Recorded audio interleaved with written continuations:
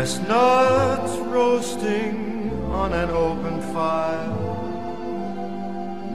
Jack Frost nipping at your nose, Yuletide carols being sung by a choir, and folks dressed up like Eskimos. Everybody knows a turkey and some mistletoe.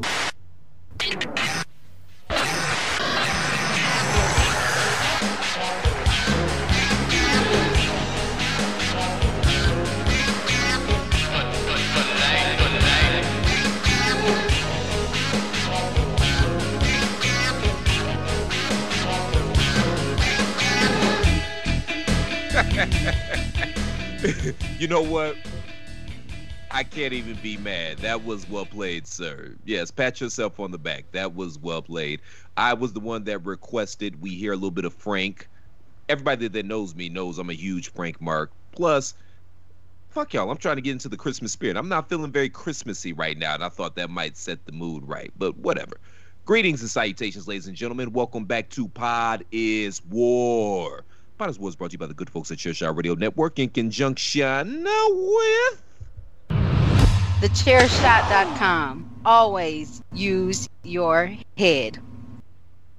And use your heads and think about it.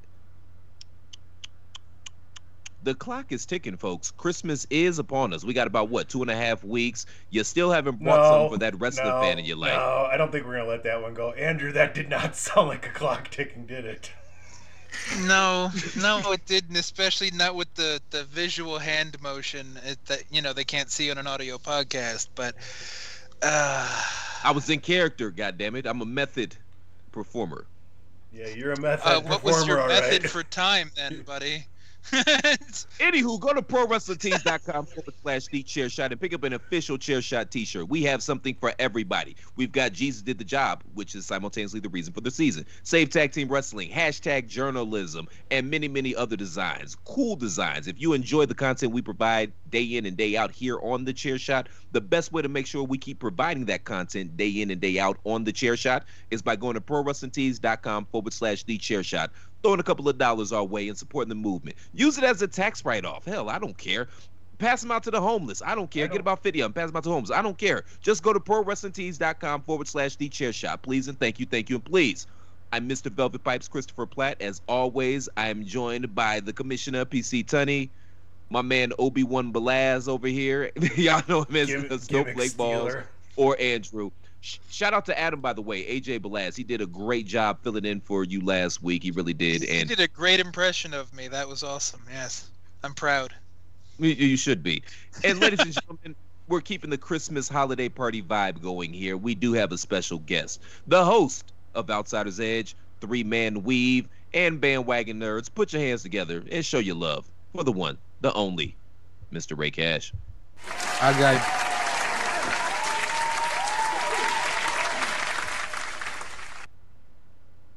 I got jobs like Heath Slater got kids. So you have fake good jobs? To be here. You have fake jobs? Two? You have 2 jobs and like 8 fake jobs? 2? Dude. Tell me you're like George. I like that too. You're like George Costanza. Technically, yes. Technically, yes, because we ain't getting paid for these shit. So you guys are more spot on than you realized. Yeah, and I am like Mr. Tunney. I am a producer, quote unquote. But it's good to be on. This is something. So look, I've been trying to get on this damn show forever, and so yeah, I'm very happy to be on. Dude, I asked you the last 2 weeks to come onto this show. Inside baseball, bro. Stick to kayfabe. Not on this show. Welcome to Pod is Kayfabe War. doesn't Welcome to exist Pod is anymore. War. Don't you know that? Come on. You're like, oh yeah, all right. To be fair, the last 2 weeks I was legitimately busy. I understand. Mm-hmm. But to the last 2 weeks we needed a sub.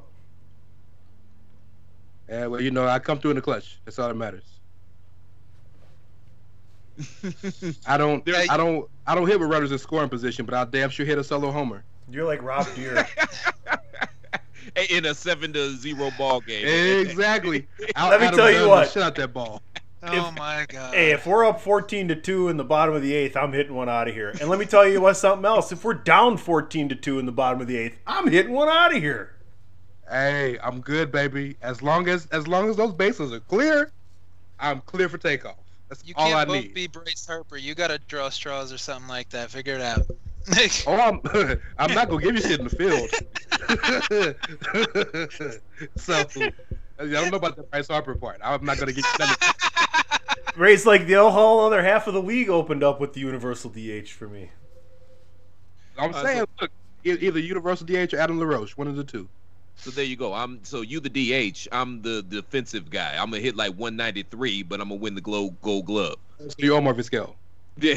Ozzie I'm not Smith. even gonna disrespect Omar Vizquel, man. He got the 3,000 hits. I wouldn't get the 300. Yes, Omar is in the 3,000 hit club, man. You can look it up. I mean, granted, he played for 35 years, but still. I was about to say, yeah, that's a fair point. Yeah. I just want that Bobby Bonilla money. Like, I'd really be Don't happy we getting $1 million all? in like 20 years. Like, he's a fucking genius. Or his agent, whoever the fuck set that up. Genius. Sorry. So close, but not quite. Oh, did he not get there? I thought he got Oops. there. Try He again. by Ooh, 123. Question So- my sports knowledge. Who needs a shortstop? He's coming back. He's coming back to the league. Yeah. It's like Oh, there's like Julio Franco, who Mr. was like 3000. pinch Shout hitting out to- till, like, oh, man. 51. You know what? on the Bernie Mac, Mr. R.I.P. 3000 I side of the was game. thinking R.I.P. the same Bernie Mac, thing. baby. He They took filmed it that back at Miller to Park. So he comes back, yeah. One of the two baseball movies they filmed in Milwaukee.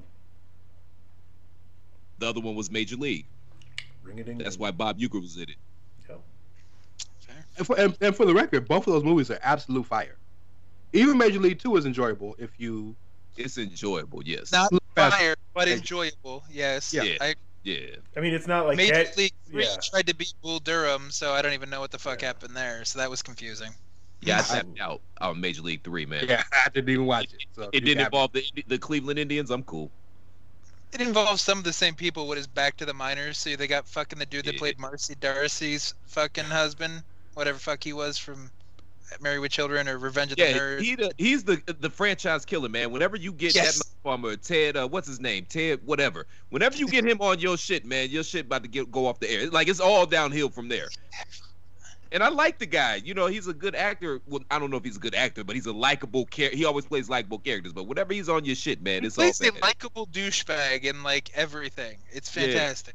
Like, you need to be updating your resume and contacting your agent if you see him on the set. All right. He's the human embodiment of jumping the shark. Yeah. And I think he was on Happy Days when they literally jumped the shark. I think he was on there. Ted McGinty. That's his name, Ted McGinty. Yeah, that sounds right. Yeah, but Yeah. I can neither confirm nor deny. And he looks the exact same way too. He's looked the exact same way for like 40 years. At least we got Mork and Mindy out of Happy Days. That was good. Touche. R.I.P. the legend Robin Williams. Mhm. And we got Laverne and Shirley, didn't we? That wasn't Happy Days. No, because I know we got Joni Loves Chachi, which was awful because we don't like to talk about Scott Baio because he's a fucking psychopath. Oh. But I think Dude. Laverne and Shirley was just around the same time.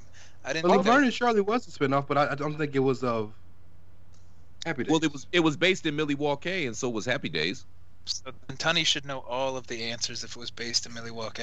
Schlemiel, Yeah. Schlemazel, or scissoring as they used to I call it said back in the Pepper. day. Who gives a Never shit? read it, I don't even know. Like, That's a good podcast, man. The closeted homosexuals on television. Laverne and Shirley were there. Those two white dudes that did those Sonic commercials for years, they were clearly on a date. You know what I mean? And one had a family. Hey Ray, welcome to Potter's War, That bro. was, This is like all out war here. It just all goes. Like we might not even get to the topics, and we're gonna get to them. We're gonna get to them if we spend 1 minute on each because I pulled sound for them. So we're gonna get to them today. But you know, Chris, this is you're fun. batting 500 so far because it was a spinoff of Happy Days. cool. Okay. Happy Days. Cool. That sounds like a good news show about Happy Days. about an IPA show or something. Happy Days. Happy Days could just be the name of one of our shows with how much we drink. Yeah. Touche. Oh, I'm the designated driver, so Oh, you're good. So this beer can't be yours and mine. Happy Days. Sunday, Monday, happy days. Tuesday, Wednesday, happy days. Thursday, Friday, happy days. It's okay, we got Ray. We're not drunk driving. Getting drunk, liver's fucked. Fuck it, drink again. Doom, doom, boom, boom. All right, gentlemen. All right, we'll be here forever. So, yeah, Tony, we were on the same page here. Let's do it. Topic number 1. Yeah. You know what? You know what would be perfect? What? Do the thing. Okay. Can you do the thing? They all want to see the thing. Yeah, Josh might faint. Hopefully, you guys didn't actually think I was going to wrestle or defend this belt, but I am going to give you the thing. And this will be the first time I've done the thing on TV in a long time. So I'm going to do the thing. And you ready for it, Don? We're going to blow up the Twitter thing. You know yeah. You probably heard it before, right? You know the thing. Yeah, everyone knows the thing. Okay. Do it. Must bid you adieu. A goodbye. Mwah. And good night. Oh my God, it's so great. Bang! Yes! Let's get out of here. Ooh. Back to Stanford, kid. Thanks for coming. Champ? I like him. He's not a bad guy. He's a stooge. He's a stooge. Fucking love it. Oh, yeah, I'm not a fan of that stooge either. Gentlemen, the biggest news in wrestling right now, Kenny Omega, new AEW champion. The happenings happening between AEW and Impact. Andrew, you seem less than amused.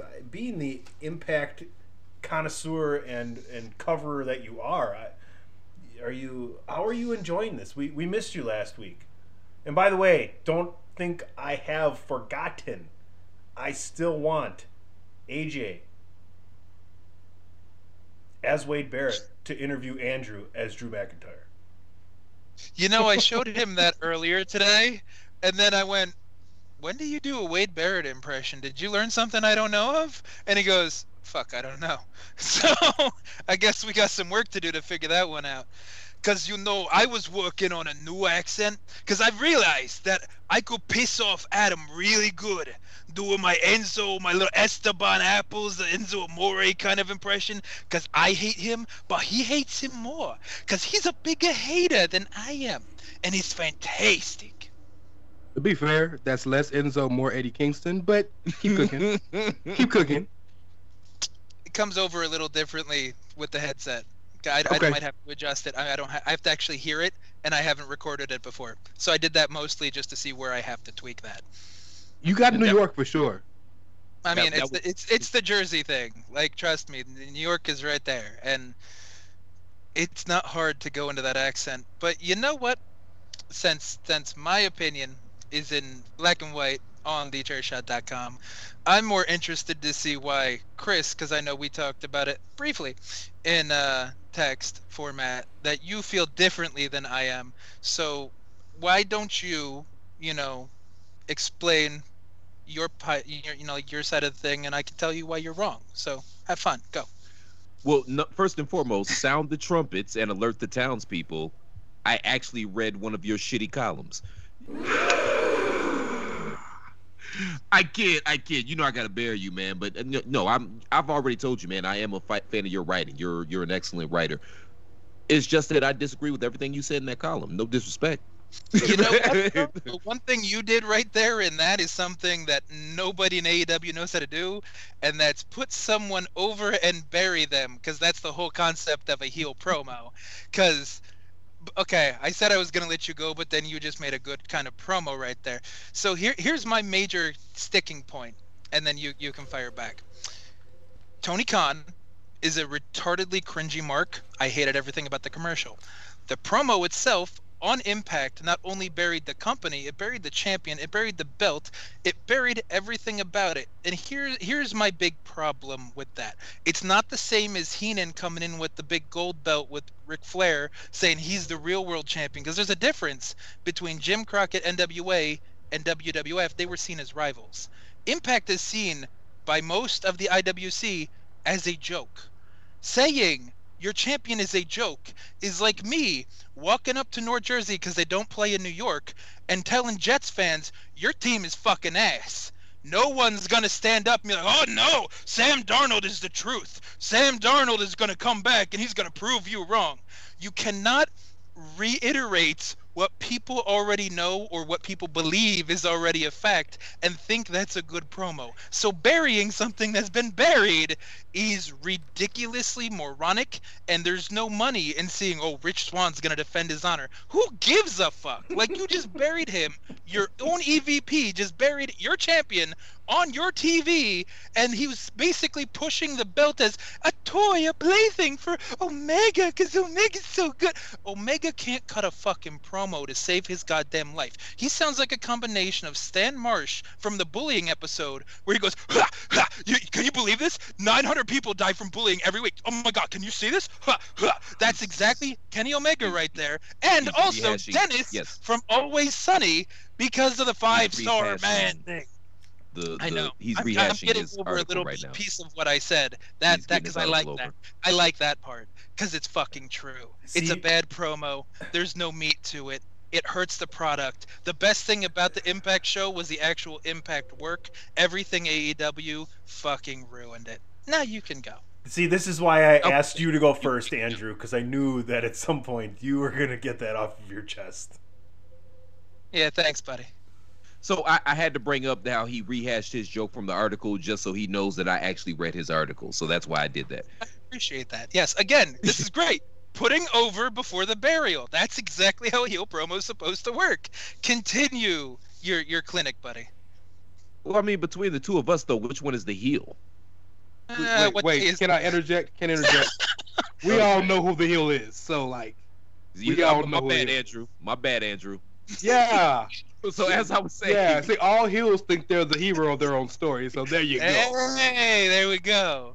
Yeah, you don't let him bury you like that, Andrew. But just really quick, so I agree with about 87.88% of what you said. I don't like this new world that we live in where everybody just gets buried. I didn't know we were doing Steiner we do that because we've dealt with 20 years of The Rock and John Cena just burying their opponents, and Rock could do it because he's Rock, the most electrifying man in all of entertainment, and Cena did it because, well, Cena was just going to do it. Whatever. I'm not disagreeing with you on that. That's unfair. I dug the paid promo with Tony Khan. Number one, if he chooses to be, Tony Khan could be one of the biggest heels in this industry. He just has a very slappable face. Not even punchable. Like, I just want to paintbrush that motherfucker every time I see him. So he could be a good heel. And it harkened back to when NWO used to have those paid advertisements in the middle of WCW. It also gave me Black Saturday vibes. For those that don't know, that's when Vince McMahon bought the rights to the Turner broadcast on Saturday afternoon, and you just show up, you think you're going to get your Crockett Wrestling or whomever it was at the time, and it's Vince McMahon on there. Or even when Vince McMahon kind of teased his heel stuff when he would go down to Memphis because Jerry Lawler asked him to, and he would just play heel McMahon. This is before Mr. McMahon was even a thing. It gave me those vibes. Plus, Tony was good in it. Tony was very good in it. Yeah, you were here before. Yeah, I was here. How was he? I was here. Schiavone, Tony Schiavone. Thank you. Yeah. You saw me give you that. Schiavone was good in it. Because see, here's the difference between the paid advertisements, because I just like the way you said that, with NWO and the AEW thing. You got Hall and Nash. You're like, oh God, look, Lex Luger and Sting, they're fucking dorks. Here's Tony Khan. I could get an injunction if I wanted to. He's only here because I said he could be, and we have a better tag division than they do, and our women's champion is just as good as their women's champion. Isn't that right, Schiavone? Uh-huh, you're paying me to say yes. That's right. Now, look at the Young Bucks. They're going to face these two fucking losers who can barely do a spot, and all they do is flip because they don't know what psychology is if a fucking book hit them in the face.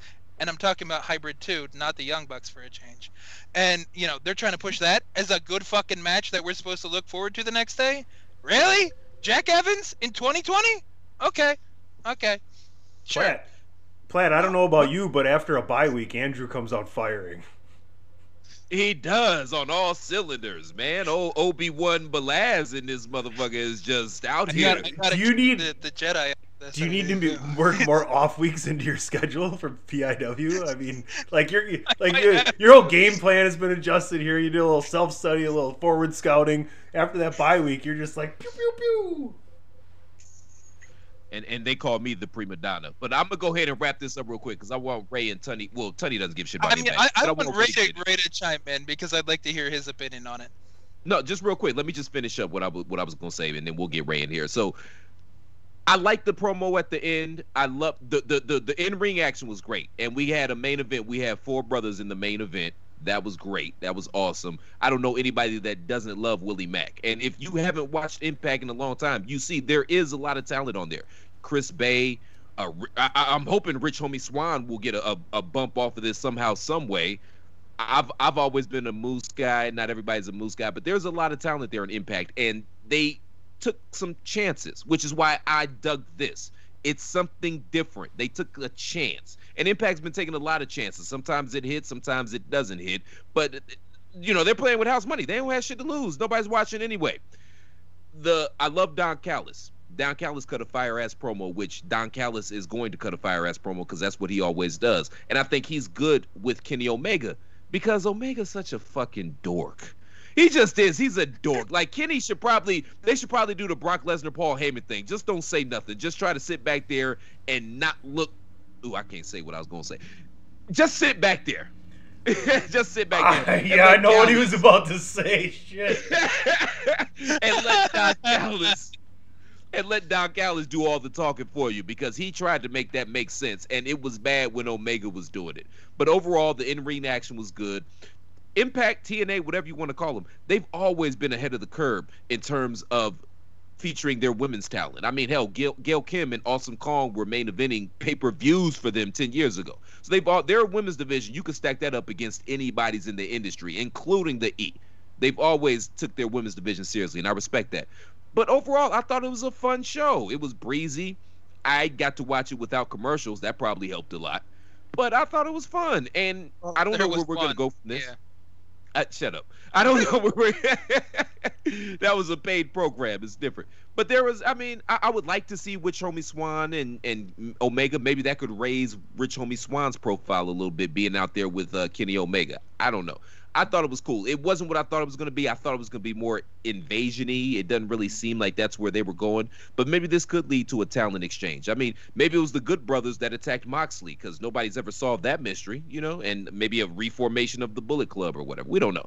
Overall, it was cool. It was something different. I applaud them for trying. And I enjoyed it a lot more than my hooded compatriot did. That's Andrew this week, as well as PC Tony, but he meant Andrew, just not to confuse listeners. Mm-hmm. Gimmick stealer. Ray, why not? Ray, no. Let me kick it to Ray, because then Ray can actually talk. You guys maybe stop here for a second. Ray, what are your thoughts here on this whole AEW Impact Wrestling impasse we have upon us? Well, thank you, Mr. Tunney. I appreciate you asking my opinion. That's all the break has, ladies and gentlemen. the one time Tunney actually moderates, Ray just puts him over like a motherfucker. Great. Thanks, Ray. Now he's going to have you on more often. Fucking Christ. Yeah. Now we got next 6 months. Yeah. I'm a good moderator. So add a 4th show to my damn list? Oh, hell. My job, don't do my job. Fuck you guys. Come on, Ray. Hurry up and talk before they start talking again. You guys know, and Andrew, you know, because we've actually talked about this. I don't fuck with Impact. I've given them chances recently. Like, I've watched some of their stuff. I think I bought Bound for Glory last year.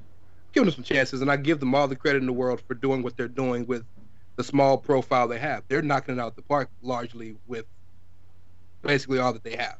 Give them all the credit in the world, number one.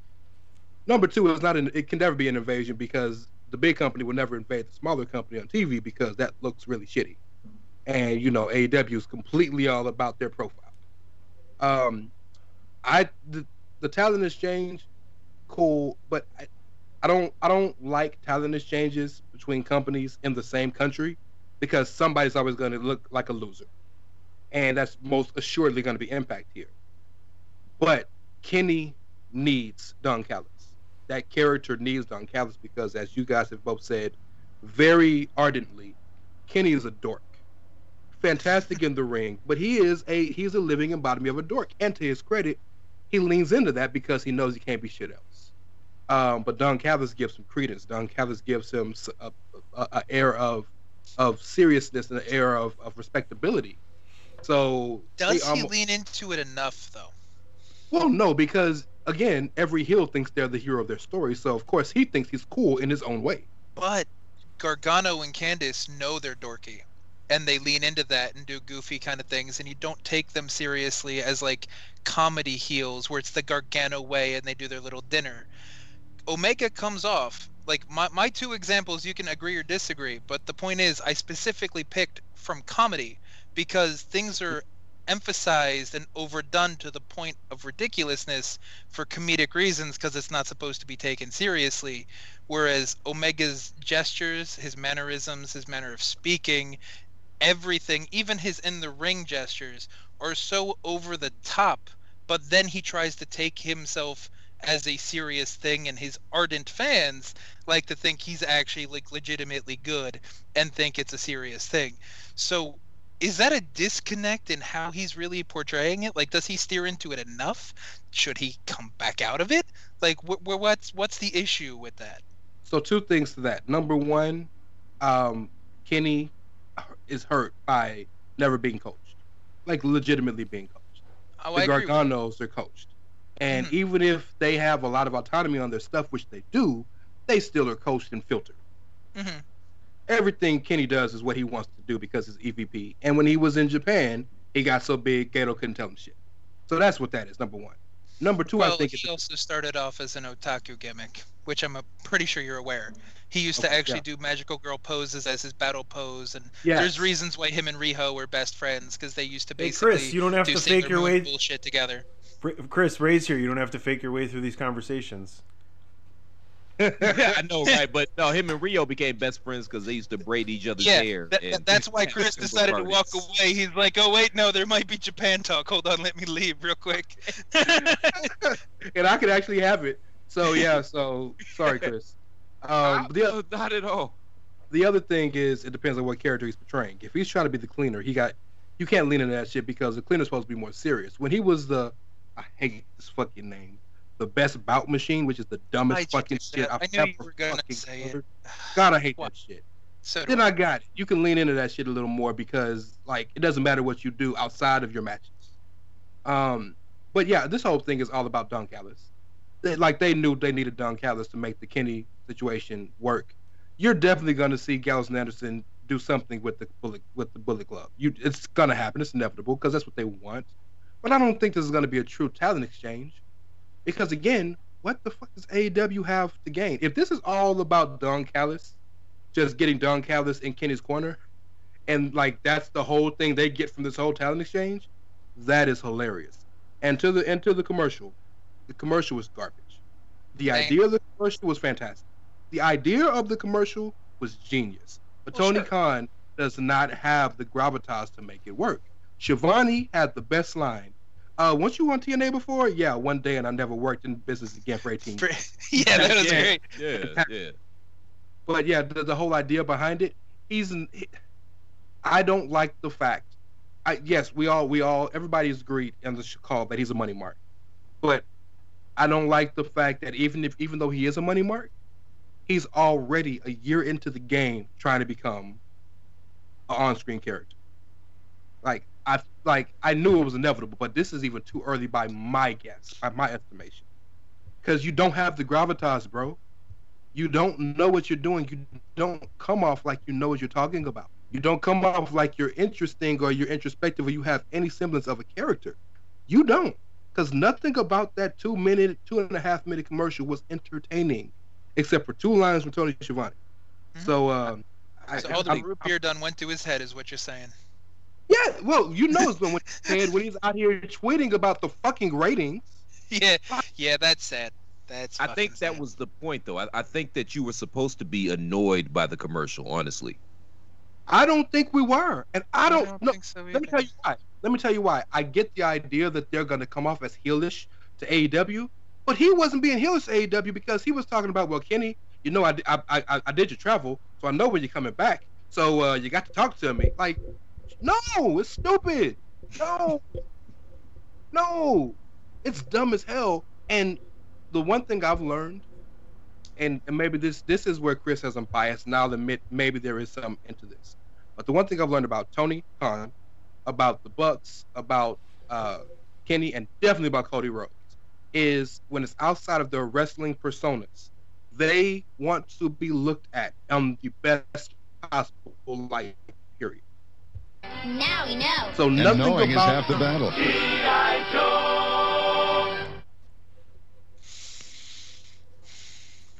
That was well timed.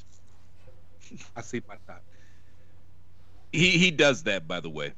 No, I've been on shows with them. Yes, I know. Call me off guard. But no, there's no way Tony would want himself to be looked at in any way, form, or fashion outside of his own show in negative light. I just don't see it. That's a fair point. Tunney, do you have anything to add, sir? Yeah, I'll end this, unfortunately, by admitting that I watched Impact this week. Let's go to a goddamn commercial. Promotional consideration paid for by the following. This is your boy Kenny Killer telling you to make sure you check out thechairshot.com, bringing you breaking news, interviews, podcasts galore, everything pro wrestling. Make sure you check it out, thechairshot.com. Thechairshot.com. Always use your head.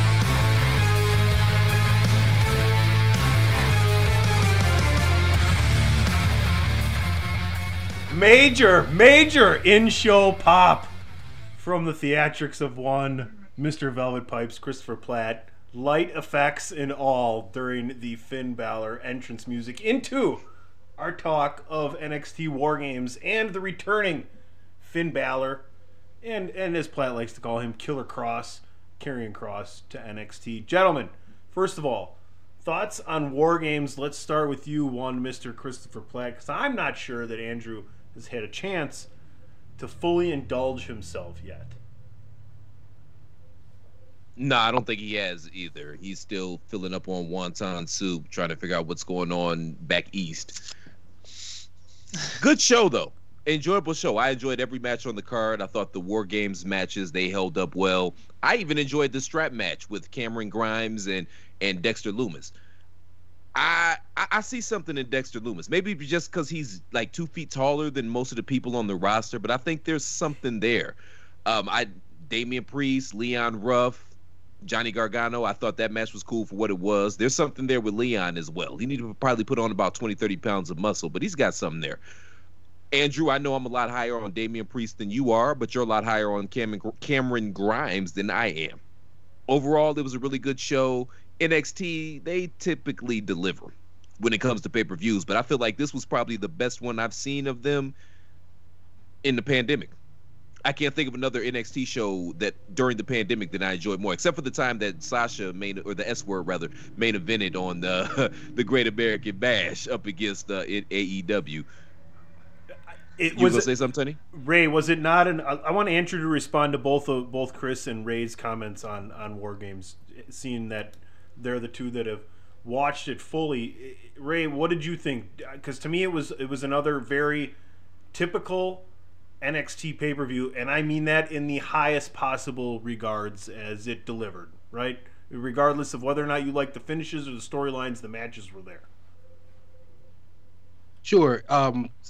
At this point now, saying that NXT Takeover was normal is almost like saying it's almost negative, because they've exceeded expectations so high that the if you're batting normal, it's almost like, well, that's lower than the standard. I know you're not saying. No, that. I didn't mean it like that. I meant like they delivered as they do per normal for me as a fan. Only reason I said that is to explain how high of a standard takeovers are. I thought the show was near flawless. Full disclosure, I fell asleep in the middle of the show, so I only saw the night of the 2 War Games match in Thatcher and Ciampa, and I'm a mark for both those guys. I went back today and watched the triple threat match and the strap match, and Lord have mercy, that triple threat match was fantastic. I knew Leon Ruff had it. That kid really got it. If you watch that match, and the strap match is fantastic. I'm with you. Loomis has something, but Cameron Grimes is the diamond in the rough in that company. That's just waiting to just explode. The whole show was fantastic. Both War Games matches have become a bit formulaic, but I don't really give a fuck because it's organized chaos at its greatest. And they were different enough that it worked for me. The right teams won in both situations, and the right person got the pin in both situations. It's important to note. Raquel needed that push, and Kyle O'Reilly is the guy that they're kind of propping up right now as kind of the hot dude out of the era. Fantastic card, fantastic show. Not a low point at all. If the low point is Thatcher Ciampa beating the shit out of each other for 17 minutes, that's a really fucking good card. So real quick, just one more time, can we give it up? Can we get the applause ready and give it up for Pat fucking McAfee? So hold on real quick. People are saying Pat McAfee should be in the Rookie of the Year conversation. Pat McAfee should be in the MVP of the year conversation. Oh no. Yeah. Yes. I mean, come on, man. Yeah, he's become some of the best. He's become some of the best promos in the business, and which doesn't happen now. Like you could set a motherfucker on fire, you can bury them alive, you can drown them until they are incapacitated and they are clinically dead, and the next day they're gonna come out like nothing happened. This motherfucker went on his show that didn't have shit to do with wrestling, rocking the neck brace. But besides that, wait, no, don't shy away from the conversation. Andrew, would you like to quash their thoughts on that Pat McAfee MVP conversations, or would you like me to do it? In 2 matches. Thank you. Now, okay, let me be explicitly clear when it comes to this. I love McAfee stand-up. I love his show. I started watching that. Adam started watching it. He's a great character. He's a great athlete. His matches are fun to watch. He's a great promo. He sells it through the YouTube show, too, with the neck brace, and he goes into it, and he brought it on to, like, Get Up and all that other ESPN stuff, so he helped with the exposure for professional wrestling to try to get it, heated up again a little bit. But it's still 2 fucking matches. You're not going to discredit what people have been working all year for, or sacrificing COVID during quarantine just because he's the cool, hot thing and he talks good. Come on now. Can I say one thing to that real quick? And I want you to retort. I might not have been so snarky, but I second what Andrew said. my only retort is, and this is no disrespect to anybody involved, in his 2 matches and all of the appearances he's had to build his 2 matches, I effectively and instantly care about him more than any of the other motherfuckers you mentioned. You didn't mention, but that you alluded to, which is the point. The point of wrestling is to entertain, but more importantly, to get butts in seats, to make people care. All these other people that have been wrestling with COVID, and they deserve all the respect and adulation. Don't make you care as much as Pat McAfee has made you care. And the fact that he's made you care while only doing 2 matches, and then extending that on his personal time to Get Up, to Saturday college football show, to his own show, whatever the fuck it's called. There's a million of them. To his own show, only further adds to the point that he should be in the list for MVP, because he's made people care about the 3rd brand of WWE more than the other 2. That's such a narrow. Wait, hold on a second. That's hyperbolic. Because can I ask you a question? Scope. All these people that care, though, why have the numbers not really going over 700,000? The TV ratings don't matter. It's antiquated. You get what I'm saying. It's a fair argument. It's a fair argument, but it's antiquated. The buzz is still the NXT buzz. It's not like suddenly he spikes it up to 1 million, or suddenly people are like, "Oh my God, pro wrestling's back," because McAfee's like the Mac Attack is bringing it back. Nobody does that kind of stuff. Like, I get what you're saying, and I'm not disagreeing either, because I love Pat McAfee. He's a great promo. He's an old school style promo, which means he can actually flow with the crowd, flow with something that happens, and actually actually, okay, some people say he's annoying, but that's perfect because he's point. kind of doing a character, he's doing the shtick, and it's a normal flow of conversation, and he's kind of an annoying antagonistic personality, so that works perfectly. But the hype, I feel, is one of those bubble kind of situations where the IWC, the hardcore fans, love what he's doing because it reminds us of our childhood. It reminds us of Attitude Era, which is also what he's kind of bringing it back to, because it's that style of promo where it feels off the cuff, where it feels fresh, it feels real, and you can actually see it on a few different levels, but it hasn't quite related to like ratings or anything like that. He's honestly what Tony Khan wishes he was. Pat McAfee is the Attitude Era fan who loved wrestling, still loves wrestling, and knows how to actually translate it into wrestling instead of just being a dweeb with a real life e-fed. Like that's Pat McAfee, and I love it. And he should maybe get Rookie of the Year. I'm right there with everybody that says rookie, but not MVP. Go Shiozaki's the MVP of 2020. Oh, well, so we never had a chance with you anyway.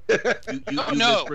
I can give you a whole list of things. Pat that I have McAfee is access not to if even you the don't have MVP to know of it. NXT for 2020. I mean, are you kidding me? I mean, that's top a fair point, five. too, because Keith Lee probably popped ratings more. Keith Lee is a bigger story, just not recently. If you want recency bias, Keith Lee was pretty huge in NXT. Well, number one, Andrew, you mispronounced Sasha Banks, but that's okay. You're tired. Just real quick before we move on I don't to think I did. No, you did. Because you're supposed to say S word anyway. Now you're going to get castrated in the morning.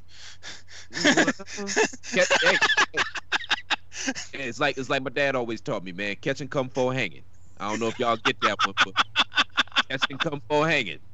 In other words, for those that listen, they might want to hang you, but they got to catch you first. But so real quick, Ray, though, because since you watched the match, McAfee's swanton off the cage and how nobody caught him. I don't want to say I don't want to say the word red, but was it his welcome to the big time or welcome to professional wrestling kid? They caught him. Was watch it back. They caught him. Did they catch him? Yes. They catch him like it should have caught him? No. Because if you look at the same spot earlier tonight with Io Shirai, like you didn't hear She was in a fucking garbage can though. Right, but my she but couldn't my point see. is, He's fine. Right, but my point. Plaid, stop fucking bringing that up. No, he's fine. But the point is, hey, what the fuck? I get what you're saying. I get where you're coming from, but no, because if that would have happened, it would have happened already in the Adam Cole match. I think he's already garnered the respect he needs. But no, this is just a generation of people. They don't catch like they should. Watch any show, because there's like 17 dives on every show nowadays. That is true. And that's another problem that we need to address, but it doesn't appear to be going anywhere, so I just need to let people walk on my lawn and get over it at this point. All three of you think that they didn't sufficiently catch him as they should have? No, they did fine. No. It was a flatback bump just from a higher spot, and they did enough to buffet it. And Io was a crossbody. Io was a crossbody with a trash can overhead, so that gets caught. I would have catch a crossbody, you buffet flatback bump. Right, how many times did people catch Jeff Hardy or Shane McMahon? Jeff Hardy, but both of them are batshit insane. But I would have. So is Pat McAfee. All right, Brock Lesnar's neck caught him, but I guess we're not going to bring that one up, right? That was just like his chin. Right. That was like his third chin caught him. He's like. It's not very often anymore because we've been watching this shit so long that I cringe. I cringed because the bump was so loud. It made you think, damn, they didn't get him out the way. There's like 8 mics on there. Okay, I give you that. So real quick, trying to move along a little bit. So Finn Balor made his triumphant return to NXT this evening. I know Ray's going to be pissed at me, but I've already spoiled one shit, so. I got you. Yes. So he came out to the ring. He was talking. He was greeted by Pete Dunne.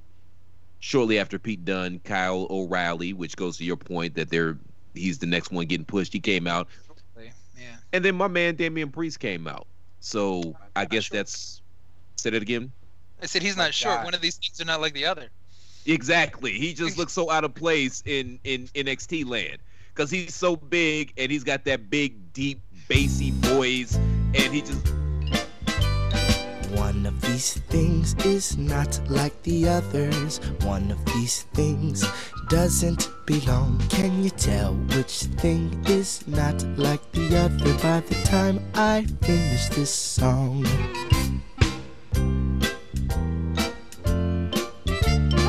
Boys and girls, I want to talk about Damian Priest.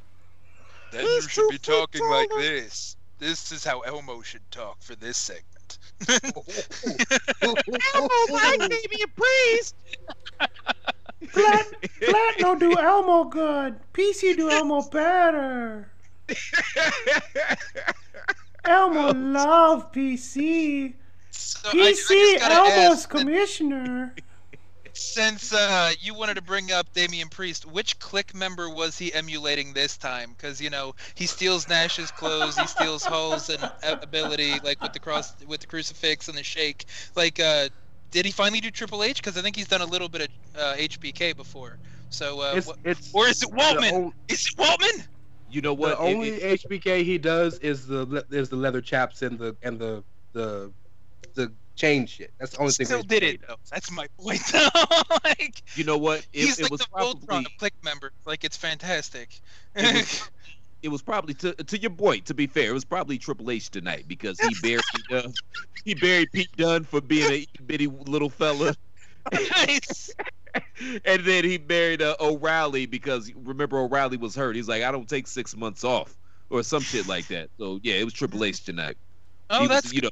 He was cutting too close to the bone, like Triple H was doing some of his promos. No, that's good. All right, I just had to know which character it was. It's like Geeks with him sometimes. Like, it's fantastic. He's like the Hispanic love child of Scott Hall and Kevin Nash. Well, Scott Hall is Hispanic. What are you talking actually be Scott Hall or Kevin Nash's love child. You never know. Scott All the Hall Quaaludes that the truck they done. Did y'all read that interview Kevin Nash did about about gay people, and he was like, and Nash was like, wouldn't it be the greatest rip of all, the greatest story of all time if it turns out me and Scott were gay the whole time? Shout out to Kevin Nash, big sexy man. Yeah. Nash tells some great stories. Like, for the flack he gets, like, he's a good sport about it all. That could never be true though, because Hall at one point would have nagged Nash for the title in WCW, and it didn't happen. So because Nash was booking.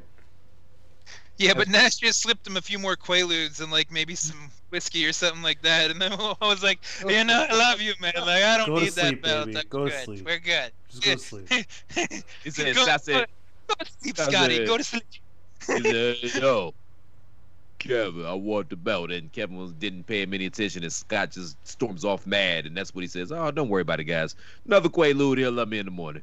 No, Kevin Nash just turns up Motley Crue. Girl, don't go away, man. Just go away. No. The survey says thing was invented because Nash was trying to deflect the belt, and he's just like, have another one for the good guys. Another one for the good guys. He's like, hey, Kevin, I want the belt. Hey, why don't you feud with your mentor, Larry Zbyszko? Yeah. He can still go, right? What? It's gonna be reminiscent of your AWA days, Diamond Stud. You have a good time. All right, I feel like we've said all we've had to say about NXT War Games and the returns for NXT. So at this point, I would like to do this. TheChairShot.com. Always use your head. It's as simple as this. Just when they think they got the answers, I change the culture.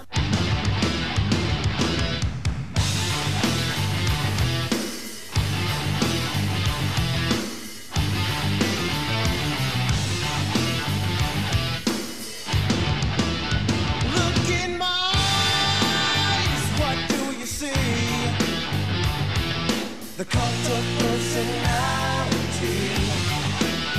I know your anger, I know your dreams. I've been everything you wanna be. Oh, I'm the cult of personality. Like Mussolini and Kennedy.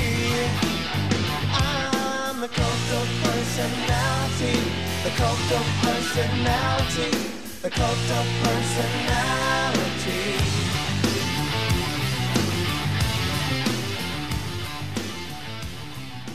Ladies and gentlemen, CM Punk back on the radar, if you will. Nothing too controversial. Seems to be good friends with Renee. I don't know. Do you want to call her Renee Young? You want to call her Renee Paquette? You want to call her Renee Moxley, possibly? Whatever. It's up to you. She does oral sessions, just so you know. It's her podcast. Well, yeah, she's married. I'm saying just telling the business on air, bro. I heard once you get married, there are no more oral sessions. But anyway, let's talk about her podcast in which she had CM Punk. I mean, that's not for me to know. Anyway, there's so many things I want to say right now, but I don't want to throw anyone under the bus. So let's just keep moving. Let's just keep moving right along. Here, CM Punk comments with Renee on oral sessions. Not about oral sessions on the show. Oral sessions. No, it's about oral sessions. Yes. Could you tell me the time? Was it like 45 minutes and 32? No. Do you think I'm doing it? Do you think I'm doing a good job milking this for all it's worth? Hey, there we go. Did she do the spit and twist? That's all I want to know. Okay, so she let's does a little tickle. That's what it is. She's the tickler. Let's talk. Let's come on. Little Tate tickle. Little Tate tickle never hurt anybody. Little Tate tickle. Tate Right. tickle. There's Tate three. tickle, Renee There's Young. three things. Tate tickler. Renee Well, isn't she French? She could be the French tickler. All right, God damn it, you brought me back in. I was trying to get us moving along. Yep. Now we're moving on. You're welcome. All right, here we go. I'm gonna let you guys pick them. I'm gonna let you pick them. Which one you want to start with? There's three different things he talked about. What it would take for him to listen to. What it would take for him to come back. Well, let's just start there. What would it take for him to come back? All right. Let's just start there. Then Ray, you listen to it. I have the everything else about it. I have all the comments and everything here. Why don't you talk to us about what you took away from what he said there? Because basically it was a lot of money or a really good storyline, and that WWE would have handled his separation different if AEW was around at that time. So nothing different than what we've heard, basically. True, but no. Okay. But at least he's saying it now. Okay. I gotta say I appreciate that with time he's still got a God complex, but he seems like he's come down to earth a little bit with kind of everything. Age, I think, breeds all of that. But specifically, and I appreciated that Renee waited till towards the end of the show to ask him these questions, because had she asked him at the beginning, it might have been a very different interview. Pre-tickle? Sure, Platt, pre-tickle. The tickle loosens up the gums. That's how that goes. Yeah, you didn't know that? Hey, man, pillow talk is very effective. Put me on game, guys, I guess. So she asked him, if of course, about coming back, and he mentioned that the two things it would take is as a special story, and he really hit home that it's not his job to make the story. He needs to be pitched the story, and he doesn't even know if the right story exists, but he's willing to listen. And it would take a shitload of money, especially with WWE, because there's baggage there, and he doesn't know how they would really get past that baggage. But he also said he'd be more interested probably in wrestling AEW for the only reason that he's never wrestled with anybody there. Is not really interested in wrestling anybody he's already wrestled before. Did you get the idea that it would take a shitload of money and a great story, or it would take one or the other? Because to me, I thought it would take one or the other. Because to me, if it felt right and he wanted to do it, he wouldn't need the shitload of money. Obviously, he's going to get a load of money, but maybe it doesn't have to be a shitload if the circumstance and story was right. That's what I took away from it. I'll let the three of you continue this conversation.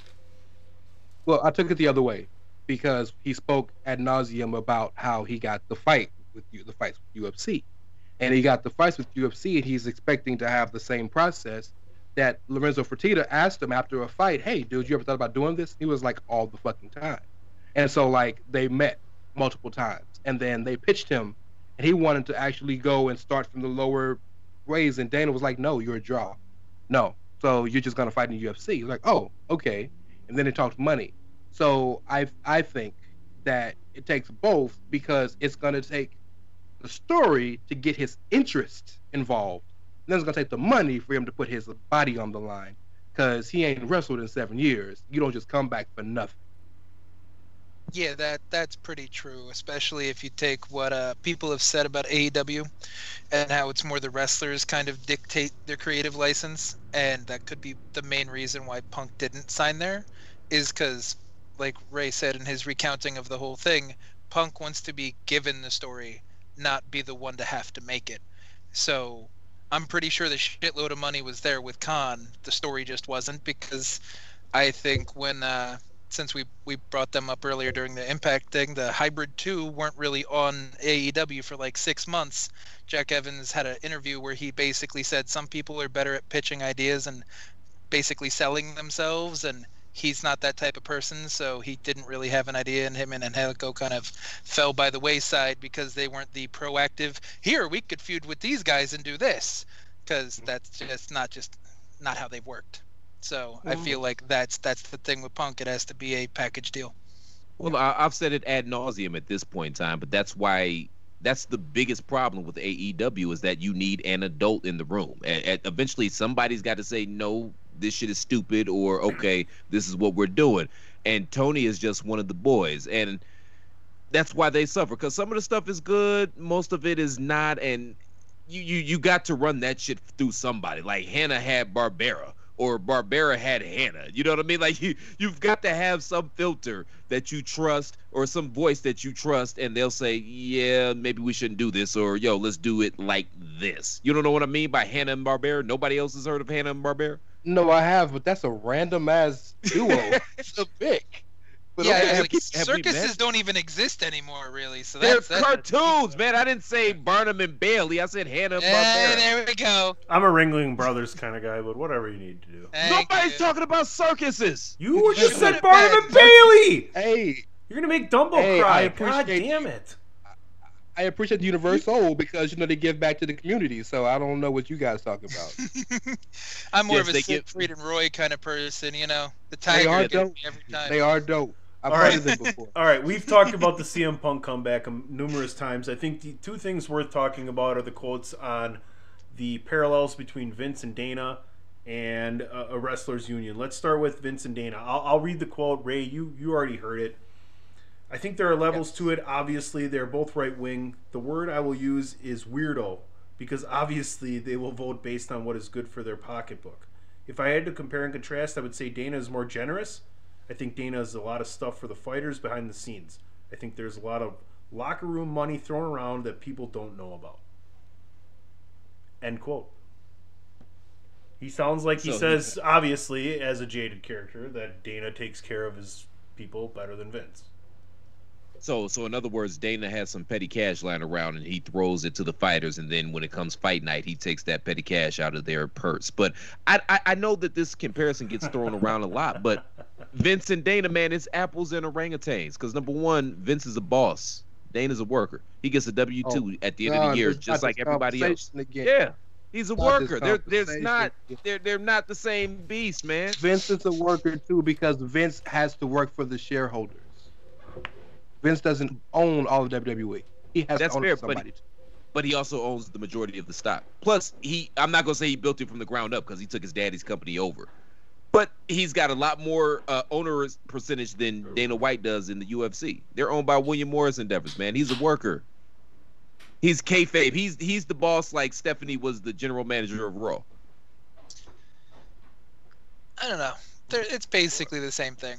Dana White just has the sexier product at the moment because it's real fighting and it's not scripted, and people haven't taken the piss out of it for 20 years. So I really don't see too much of a difference between their approach. Punk is just, of course, going to see it differently because, as you said already, he's cynical, he's jaded. It's Punk. What do you expect? Like, if he's not saying something marginally whiny, he's not breathing. Ooh, and I want to start. I mean, it's fact, and I think he didn't get this fact. But I think the interesting thing to note, though, too, is he spent more personal time with Dana probably over the years than Vince. Not saying he hasn't spent time with Vince, but like, well, yeah, and he was never Vince's boy, and at least Dana was invested for the draw reason. So yeah, I get And to his credit, him and Vince But he had a had good Vince's ear. relationship for He the had most Vince's part. ear, though. Yeah, they had a good relationship, but like Punk and Dana were buddies before he ever started fighting for years. They would hang out, they would do stuff together, they would chill. Like, so he sees him in a different light than I'm sure he sees Vince, which probably Plus leads they're- to a lot of these opinions. And they're a little closer in age as well. I mean, what are Punk and Vince really? What do they have in common? What are they really going to talk about? You know what I mean? And Wrestling. but They both like They're younger just- women. straight They edge. like wrestling. Well, I think that's- their lives were both about but wrestling. I maybe. mean, but Everything but they to- did to was Vince's they woke point- up and thought about wrestling. They were eating, they thought about wrestling. Probably on the can wrestling. Vince was having And they're sex. both He was straight thinking about wrestling. Punk maybe not, but probably. But to be fair to Punk, he never. I mean, No. yeah, he's come on and said some things about Should we Vince. go around but the horn? Yeah, I'm Let's do no it. selling. But Yeah, his thing was well, he had his problem you know, with. that's just like Let's go around the horn. This is good. your It's gonna be opinion, good. man. This is gonna be really good. Let's go around the horn. What do you guys think Vince is? Yes or no? Is Vince thinking about wrestling? While he's having sex. Chris?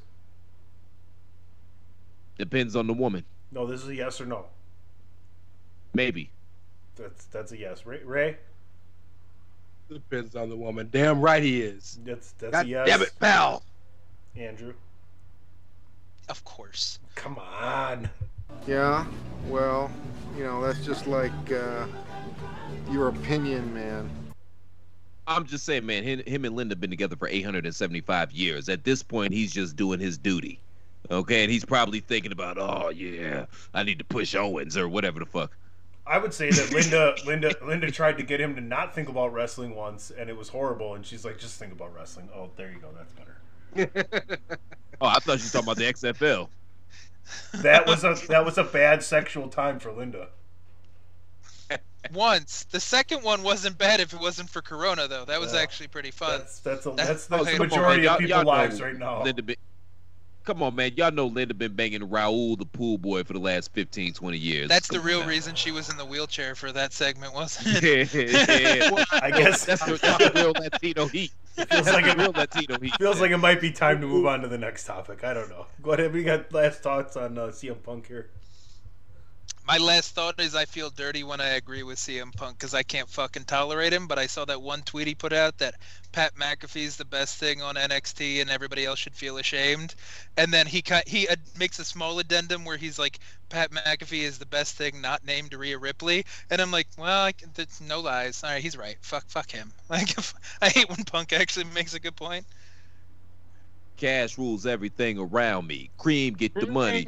Dollar bill, y'all. That's why he'll be back in some capacity at some point in time. Somewhere. There's one more Punk quote that you got in there, or did we talk about it? What else you got? Did you talk about all three? Yeah. No, we hit two. What was the third one? What was the third one? Oh no, the wrestlers Most union. important That's right. Oh, the most union. important one. The wrestlers Oh union. yeah, Well- I'm gonna go pee and say this. That shit ain't happening. Well, that's pretty much Well, what that's he what he said. said. He said that What they're- he said. he said- All right, cool. He Topic said, four. "Yeah, there you go." I knew they were going to shoot that one down anyways. He said, "No, it's a joke." Because then he would say that because he's already out of the business and no one contacts you when you're out of business. That's the way it goes. It's a lifestyle. Anybody else? But his Go quote ahead, was Ray. fantastic though. All right, You got it? no, Or you wanna it's say it? because there is no such thing as the boys. It's a trope. You know, they say we're on the road and these people are our family, but once you're out of the bubble, you don't hear from anyone anymore. But people don't pay your bills. There are always going to be a handful of people that will undercut everybody else just to get a little bit ahead. There seems to be a lot of people who not only by nature are bootlickers, but they love the taste. You're supposed to lick the boot, not eat the entire thing. I think that's the quote Ray wanted. That's a fantastic quote. That sounds like it comes from a guy that doesn't have many friends anyway.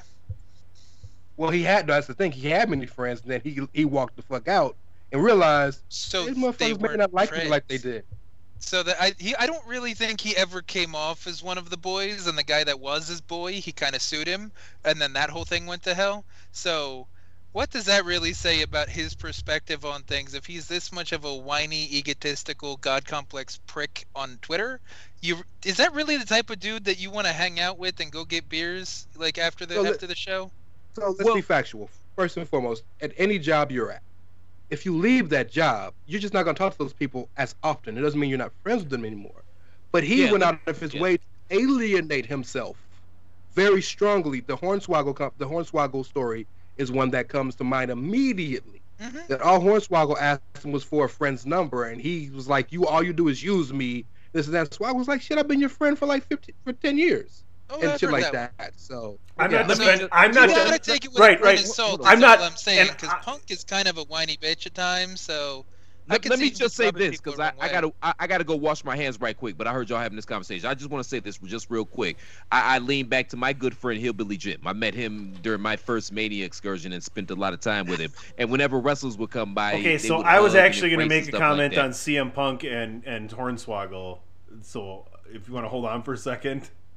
No, I'm almost done. I was just saying that he was saying Jim is more relevant right now. And it's a story we've heard like 47 times on the 800 podcasts we've done. So go ahead. God damn it! All I'm trying to say is the point he was making, the way he embraced everybody. He was saying, you know what? I was going to play this for you. People. Hold on. We're not. No, I'm not going to play it anymore. Thank you. All I'm trying to say is no, you don't the thank point me. He was making was there. Fuck you! You can't even sing.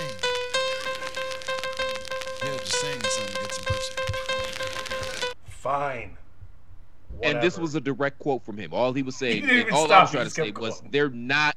No, I'm serious. They're not the type of people that keep in touch. Like that's just the nature of the business. Once you leave the road, you don't really keep in touch with people. It's kind of like being in prison. Pot is war. When it comes to Hillbilly Jim, there's no stopping Christopher Platt. Oh, fuck you! You can't even sing. Yeah, just sing something to get some pussy. Oh, baby, I like it raw. Yeah, baby, I like it raw. Oh, baby, I like it raw. Yeah, baby, I like it raw. Shimmy, shimmy, y'all, shimmy, yeah, shimmy, yeah. Why should you visit thechairshot.com? Thechairshot.com is your home for hard-hitting reviews, news, opinion, and analysis with attitude. Why? Because you're smarter than the average fan. Thechairshot.com. Always use your head.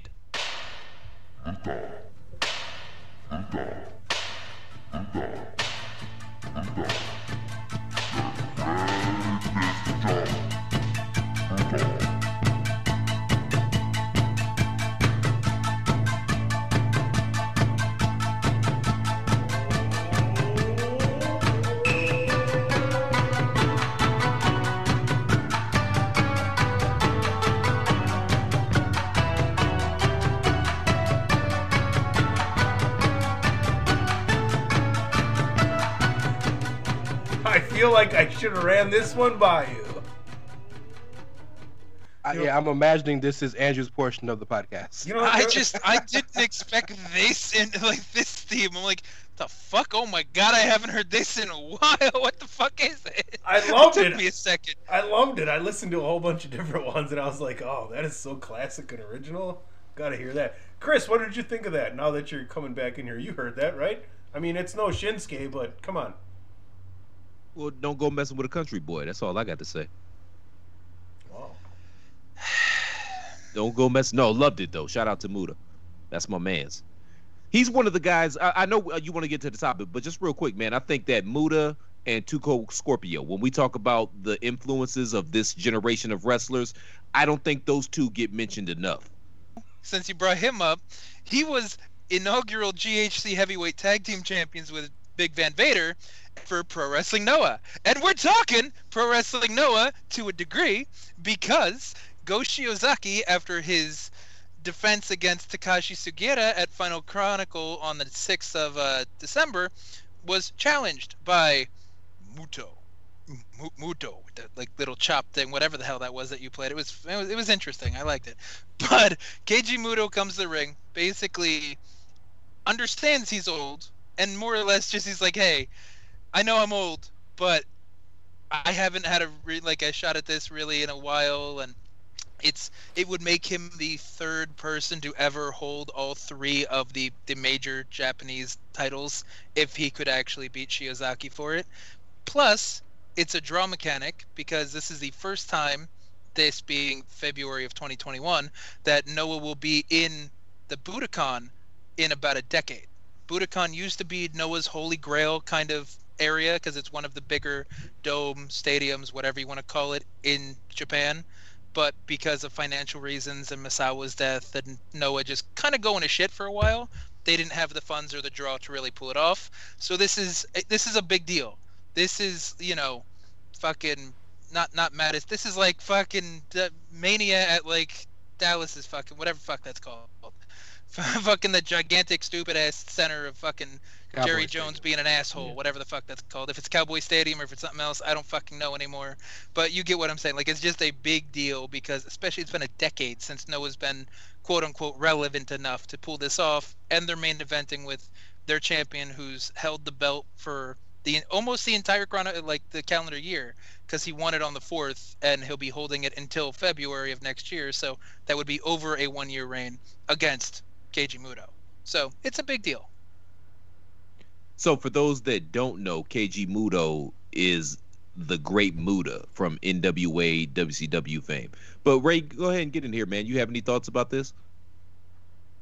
Well, for the record, the fact that Muta is still relevant in 2020 is fantastic. I know a lot of people have issues with older wrestlers. I don't if they're used correctly. And if they're full-time, I think that eliminates the age. And I think Muta is such a legend, and he can still go regularly, that I think Muta is one of the exceptions to the rule. Go Shiozaki is one of the few people that wrestle for Pro Wrestling Noah that I've heard of and I've actually seen. And dude is fantastic. I mean, if you listened, if you paid attention earlier in the show, Andrew said that he thinks he's the wrestler of the year. So to see kind of the present, almost future, go one-on-one with the very clear past and history, not only that company but of that world, of that region, I think is a pretty cool thing. And I mean, Budokan is a holy grail spot for Japanese wrestling in general. But I think it's a dope idea, a dope match. Like, you know, I don't watch Noah, but I'm actually interested in seeing what it looks like, seeing this match. And I mean, it's a tried and true trope. I mean, George Foreman coming out of retirement at 46 years old, challenging for the heavyweight title. I remember when I was a kid watching Jimmy Connor's old ass make it to the semifinals of the U.S. Open. Like, this thing sells, and it gets people in their feels, and nostalgia is a good thing, especially when you're talking about a product in Japan where it's more sports-based oriented than the wrestling here in the West. I think it works perfectly. Now, Andrew, I'm assuming they're trying to have fans in this building. Are they going to try to sell it out at full capacity, or what are the plans as of right now? That's a good question. I don't know if they're still on allotment or not, because I know New Japan has been doing kind of a 50-60% kind of allotment type thing. Noah, all of their shows have had fans, and it's been a nice smattering, don't get me wrong. It's not full to the brim, so I'm assuming that maybe they're at 75%, but there's definitely enough people there to make it look good product-wise. And Budokan's huge, so even 75%, if that's an allotment, like, that's still a big number.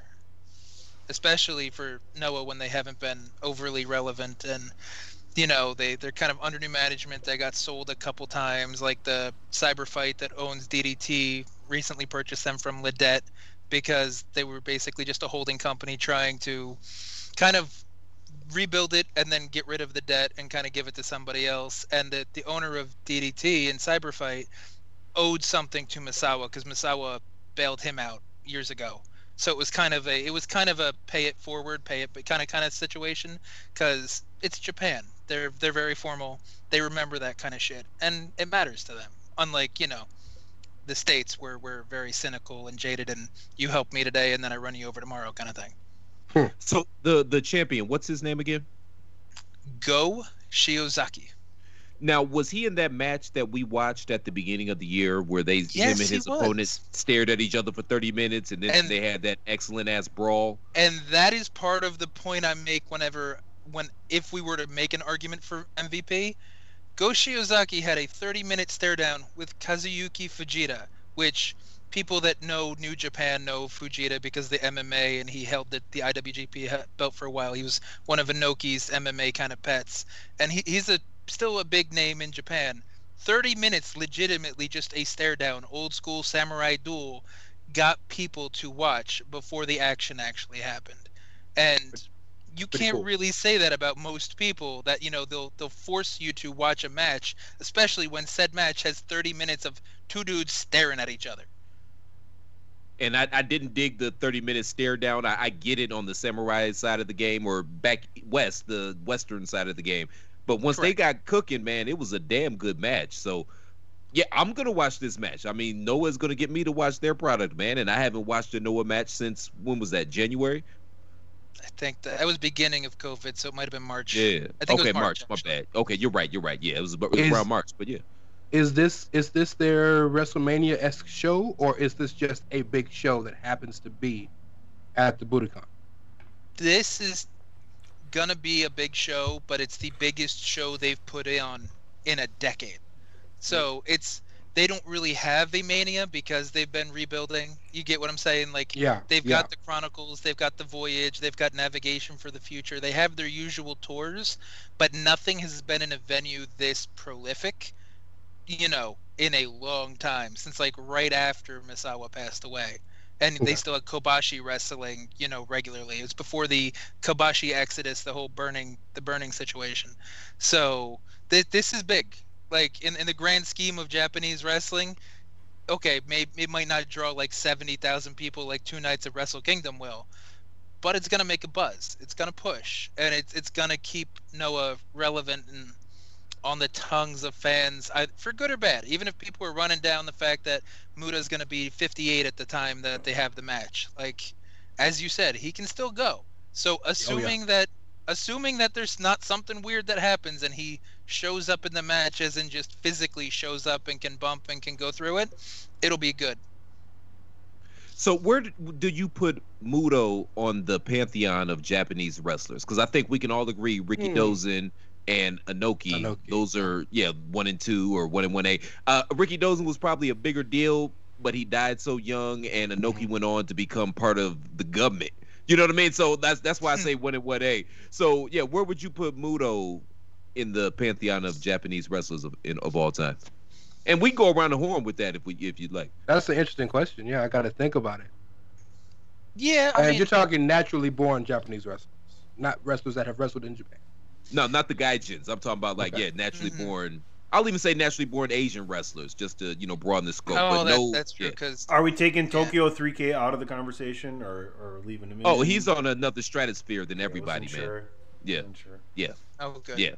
Just checking. I'd say Muto's definitely top 10 because it's hard to get past the 4 Heavenly Kings from All Japan with Kobashi, Kawada, Misawa, and Taue. Because they made wrestling in the 90s and the early 2000s. Akiyama's up there still. Inoki, like you said. Baba's held in reverence to some people. I forgot about Baba. Baba's probably above everybody, quite frankly. Yeah. I think Ricky Dozen is top. You think Baba's still... Baba's wrestling was a little iffy, but just what he means to Japanese wrestling is what puts him up there.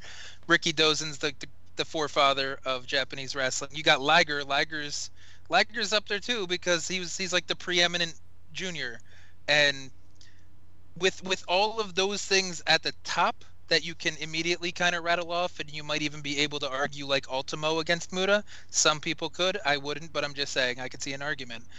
Muto's easily top 10, but I personally have an issue pushing him to top 5. Can I ask a question? Go. Anybody from the recent years, I'll give you the past 15, maybe 20, you think can make it to the top 10? Oh, I'm talking who would you put? Let's say it at the same time. Tanahashi and Okada. Oh, damn it.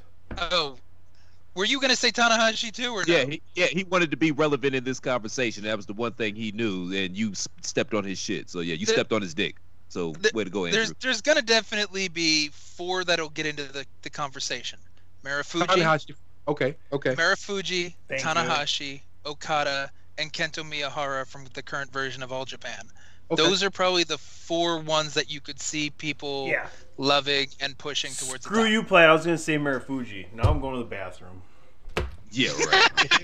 So where do you fall? Where do you guys fall on the Tanahashi Okada argument? Because I think Okada is probably the better in-ring wrestler, but I think Tanahashi is so important rather to the resurgence of New Japan. Because you remember, because when he first came on the scene, Inoki was still running shit, and he was pushing Nakamura. But Nakamura, he was good in the ring, but he didn't flip his charisma switch till he went to Mexico and he learned how to be a showman and stuff like that. And then what was the other guy? I think it was Shibata. Like that was kind of like the Holy Trinity. It was Tanahashi, Shibata, and Three Musketeers, but you're not wrong. Yeah. So can I jump in with, because I know Andrew's gonna have the answer. My answer to that would be it's not too dissimilar from Cena and Roman, in that Cena was the only guy that stayed after everybody left, that he had to almost carry the company, much like Tanahashi did. And Okada came up, like Roman did, in an era where the growth was so strong, he could just thrive because of what Tanahashi built. Is that fair? No, I 1,000% agree. That's where I was going as well. That's completely fair. Yes. Yeah. That's the difference. I mean, I don't think anybody can touch Okada in ring-wise. But what Tanahashi has done, and Tanahashi's great in his own right, like legendary in his own respects, in ring wise and character wise, and what he means to the company and everything. But I just don't think Okada can ever touch what Tanahashi's done. He can win 30 IWGP Heavyweight Championships and hold the belt for 7 years. He didn't carry the company when the company wasn't as strong as it is, like Tanahashi. So I think a good caveat for the question you're asking, Chris, is more perception on historical relevance or just straight up in-ring wrestling, pro wrestling ability. Because I think Okada will be higher on people's list when it comes down to 5-star matches, flashy matches, good matches, quality, yada yada, in-ring work rate, blah blah blah words. But Tanahashi, just like Ray said, means more to New Japan fans, to Japanese wrestling, and to Japanese culture, because he didn't abandon ship when it was bad. He stuck there. He helped it grow. If it wasn't for Tanahashi, Okada would have had nothing to make all this money off of. Fuck, Geto wouldn't have had, the foundation to make all the money. Shibata wouldn't have come back because Shibata left because he saw the ship was sinking to go to MMA. Kind of sucked at MMA, and then came back to New Japan because he realized the ship righted itself. Suzuki left and came back. What'd you say? Suzuki left and came back. Suzuki was banished. That's different. That was kind of a story thing, that he was banished to Noah and kind of freelanced for a little bit. But I didn't know he was banished. Right concept though, still, because that's a dark time in Noah's history right there. The Suzuki-gun years. Noah fans hate that. Ooh, that's just a sore spot. But no, I agree with you all totally, man. And I tend to lean towards, I love actual wrestling and bell to bell and inside the ring, but I always, when I'm talking about my goats, I always lean towards the melon farmers that actually drew money. And there could be a legitimate argument. It's hard for me to believe that New Japan wouldn't exist anymore, but you could make that argument. That's how bad they were on the ropes. But they certainly wouldn't have the relevance, the cultural relevance that they have right now without Tanahashi. I don't think that's even arguable. You want to think of something? If you take away Tanahashi, what does that leave you with? That leaves you with Goto. DDT. No, that leaves you with Goto. That was funny. That was funny. You got to give him credit for that. That was funny. That was good. But that leaves you with Goto, who's basically the Bret Hart, where he's really good, but his charisma's a little eh. You got Nakamura. He may never figure it out. He might never get to become Swagskay, never become King of Strong Style if he doesn't have the opportunity to grow. And then you'd still be pushing like Makabe and Hiroyoshi Tenzan, maybe even Kojima or Nagata. Like, is that a life that you think that you could see thrive at the moment? You didn't know I knew all that Japan stuff, did you? Tell the truth. You're impressed. Tell the truth. You're a little impressed. I am a little impressed. Yeah. When you're not memeing and just talking about Tokyo 3K or Bushi or Ubushi, sorry, because you didn't even get the name right the first time you said it.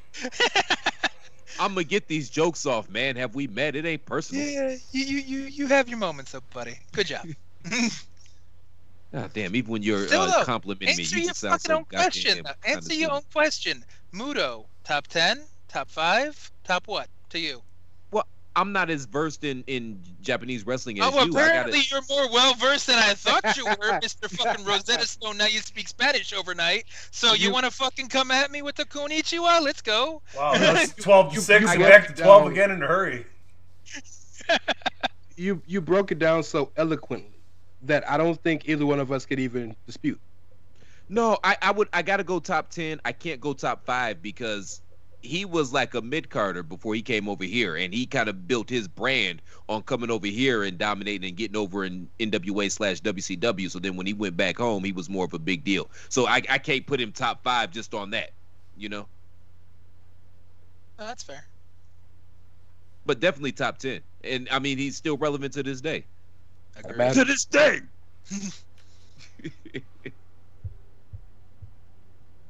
Japanese wrestling. Ta-da! Hit the gong! Hit the gong! Bong, bong, bong. TheChairShot.com. Always use your head. Sierra Hotel, India, Echo, Lima, Delta, Shield.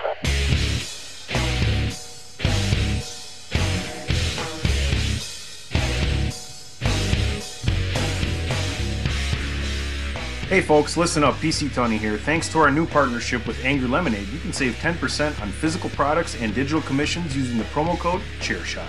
Head to angrylemonade.net to check out their amazing catalog of products and services. Use the promo code ChairShot to save 10%. That's angrylemonade.net. Pins, stickers, illustrations. angrylemonade.net. TheChairShot.com. Always use your head.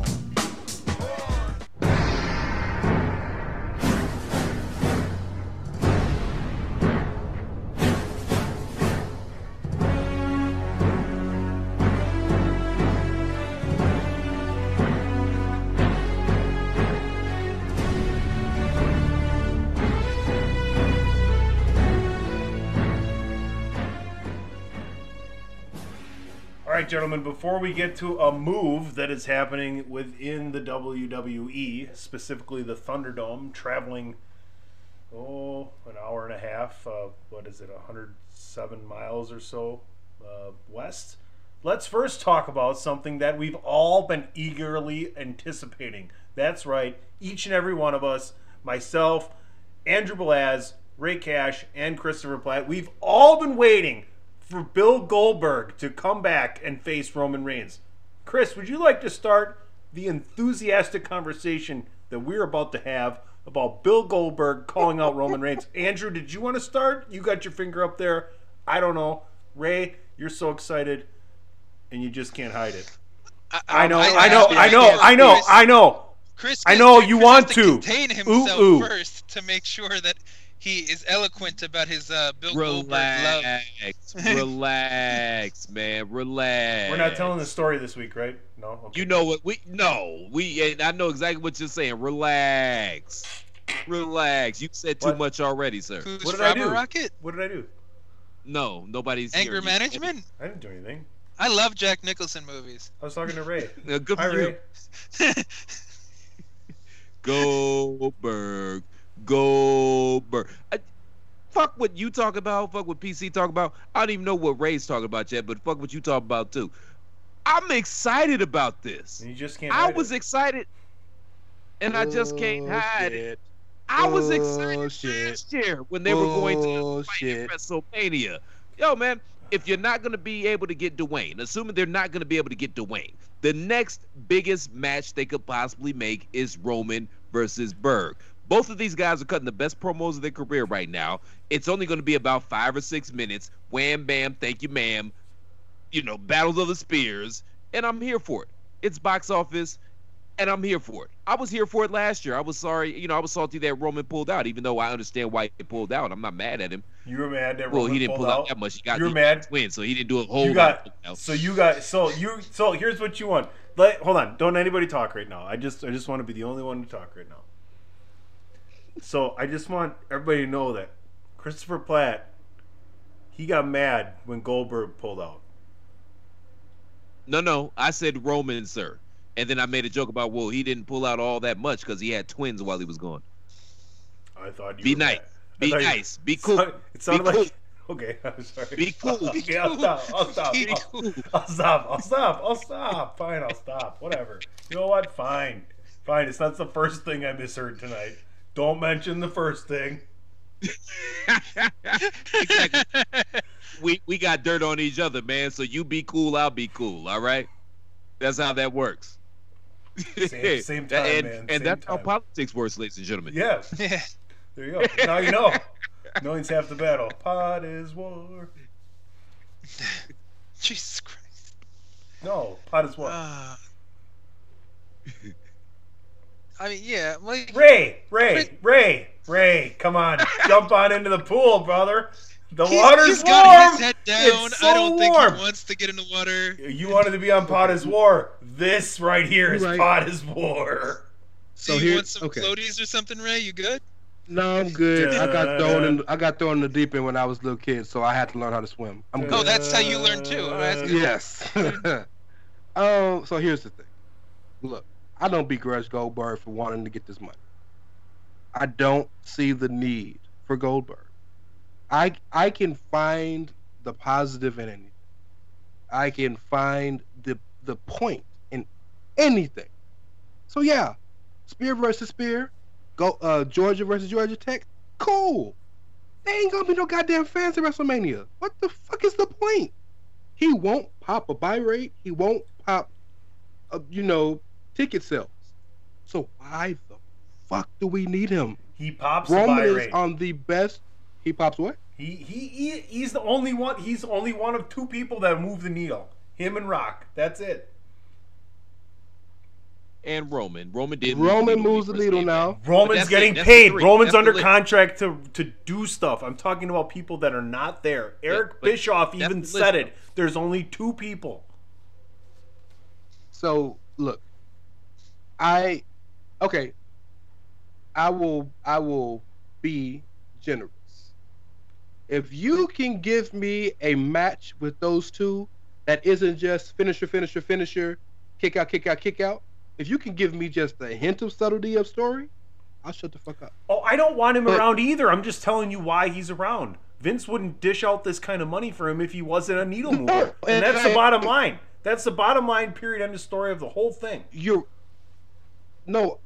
I agree, and you're completely right. But here's the thing. The needles don't matter when nobody can come to the fucking show. The needles matter even more because no one can come to the show. People watch when he's there. So why would it matter if people came to the show or not? It's somebody that actually gets headlines, that gets media on attention on WWE and gets people to show up and subscribe. It goes back to the Bandwagon Nerds conversation we had about subscriptions not knowing who drives the needle, who brings people in. That's my whole point here. They know what's going on. Goldberg is one of these guys that still makes people pay attention, whether we like it or not as hardcore wrestling fans. Y'all really don't think they're going to try to pack some people in that stadium in Tampa come April? They're going to pack people, but they're not going to get 75,000 people, so it doesn't matter. No, but they could probably get 30, 40, 50. They would get 75,000 people if the main event was Great Khali versus Kane. It doesn't fucking matter. Are we completely sure? So that doesn't matter. Are we completely sure that we're going to get Goldberg Roman at WrestleMania? I mean, is that what they want? Could we see it before then? The Rumble doesn't matter. I just don't see the point in the match, especially right now when this Roman is happening. So if it's not been told to us yet where we're going to get it, what if Goldberg is the red herring at Rumble that leads us to The Rock at WrestleMania? Maybe so, but they still got to pay off that Daniel Bryan storyline. They kind of shoehorned Kevin Owens into this thing at TLC. They were clearly heading towards Roman and Daniel. I'm thinking maybe that's the Rumble match. I don't know. Or I was honestly before today. That was Rumble match. But before today, when I saw that Berg on the bump, and he was kind of cutting a promo on Roman. I thought that was going to be the Mania match, was Bryan and Roman. But now that's where all this Berg talk came from, because he brought it up on the bump. Why would they even have him on the bump if they didn't have him factored in? Plus, he's on record saying that he's contractually obligated to wrestle 2 matches a year in WWE. Andrew, you have lots of facial expressions throughout this entire conversation. Can you put them into words, just piece by piece, maybe a little bit at a time? Maybe. He just called you an idiot, basically. No, I meant in the word. No, not at all. I called him a. I will try to put the round peg into the square hole. Does that work? Is that how we do this? Can I? Hold on, I have to stop drooling on myself. No. I meant it in the complete opposite fashion. That if a picture paints 1,000 words, and you're such an artist, can you please dumb it down for the rest of us? What a save! Yeah, thank you. Now you see what just happened there? That's how white people talk to us, Ray, and we eat that shit up like they really giving us a compliment. Like, my God, they think I'm smart. I even told them you're welcome at the end of it. Big words, Christopher. No, I even so told them. You speak so well. I even told them you're welcome at the end of it. Yeah, the rubbing the needle in. Yes. No, but you can have 4. You can have 4, so everybody else can have 1. Nice. The Goldberg situation, as amusing as that is, it dovetails nicely off the Muto conversation from before, because it's the same thing. Mm-hmm. Muto is older. He's trying to go for something that's historic, and from a hardcore wrestling perspective, the only real difference is that Muto can still put on a good wrestling match, and a Goldberg match is 5 minutes, 12 spears, and maybe a jackhammer, or he'll miss something, get hurt, and then die. So there's that. But it'll pop a rating, it'll pop some interest. It always does. When he's on SmackDown, it pops a rating because they just say Goldberg, and then you get some of the latent fans that just show up, the casual fans, the lapsed fans, whatever you want to call them. So I get why they're doing it. You'll have some people in Tropicana, the Devil Rays will be right at home, and I'm still calling them the Devil Rays because fuck you taking that out. That made them cool, and then you just call them the Rays. There's not many people in there anyway. Maybe they'll increase the buy rate for the Thunderdome, the fucking picture-in-picture thing. You never know. They might do something that way, and then people can buy some kind of package that, $50 you could have your fucking face on, Mania and whatever they do for NXT or something like that. They'll find a way to monetize it. They're WWE, but it's really the same concept. It's just we don't like it because it's Goldberg, and he's never really had a great match. He's had a Goldberg match his entire career, so y'all don't like it. I'm here for it. The best match was a match that we didn't get to see until Nitro because Halloween Havoc ran over. And let me before Chris goes, because I know I want you to finish, because you seem to be the only person that's on board. I don't give a fuck about the in-ring portion of this shit. I don't give a fuck if he has a good match or not. I care about number one if he hurts somebody. Which he'll just hurt himself. It's fine. You've seen Goldberg matches before. Well, he almost killed Taker. So Taker almost killed him too at the same point. They almost killed each other. I thought he was. Let's not just blame one. That's a good point. I thought Taker was already dead. No. Boom, boom, boom, boom. And the second thing, you listen to too many DP sound bites. I don't want him mucking up what Roman is doing. That's the thing about it. I don't like when you just. I'm a big long-term story person. So finish the arc. If the arc is finished and Goldberg falls in perfectly, I'll shut the fuck up. But right now, Roman has a perfectly set arc to be told from now to Mania. The whole tribal chief, he's bullying the shit out of Jay. Jimmy's gonna come back, he's gonna bully shit out of Jimmy. He's got to finish with some KO. He's got to finish this with Bryan, and maybe Rockets at the end of this because of the whole NOIE story. Cool. After all that, if Goldberg wants to step up when Roman is finished, I will shut the fuck up. But to put him in the midst of this when you have all this story that's been teased to us for months kills the point of fucking long-term storytelling. That's my problem with it. I think this is extremely long-term storytelling. Because I don't think there's any way in bloody hell, if that match comes to fruition, that Goldberg is going to take the title off of Roman. He'll just be another notch on the tribal belt. And then keep the title on him. Keep it on him for a year. Fuck it. Who cares? Have him mow down challenger after challenger after challenger. Maybe we get Dwayne, a.k.a. Rock, next year. Maybe they've built Big E up by that point in time. It seems like him and Sami Zayn about to have a situation going on with the IC title. So maybe you take that time and you build up E. He wins the Rumble next year, and that's who unseats Roman. I'm just throwing shit out here, fantasy booking, but I don't think that's the end of the story. I think that Goldberg would just be another notch on the belt. What if this is just a contingency plan? And by that I mean, much like you referenced that Goldberg said he has 2 matches a year for WWE at minimum, or whatever that contract is, WWE has a Saudi contract for 2 shows a year. And Daniel Bryan has already very adamantly said he's not going. So what if they are going to record a show or something like that fully done for Saudi, and they need Goldberg to kind of fill in the spot because Bryan doesn't want to be affiliated with that, so he's just a stopgap, and they can kind of harken back to, well, he was supposed to face him at Mania, and then COVID happened, so here's the tie. Yeah, I'm with that. And I mean, all of this is just, speculation and conjecture and fantasy booking, which that's part of the fun, or armchair quarterbacking. That's part of the fun of being a wrestling fan. So you might be right. What's your take on that? Because you got this whole, I don't believe that bullshit kind of look on your face right now. That's just his normal face, man. I've done enough podcasts with him. When he agrees with you, you'll see him nodding his head as you're speaking. And other than that, me or Tony? I'm talking to you. I said Ray, didn't I?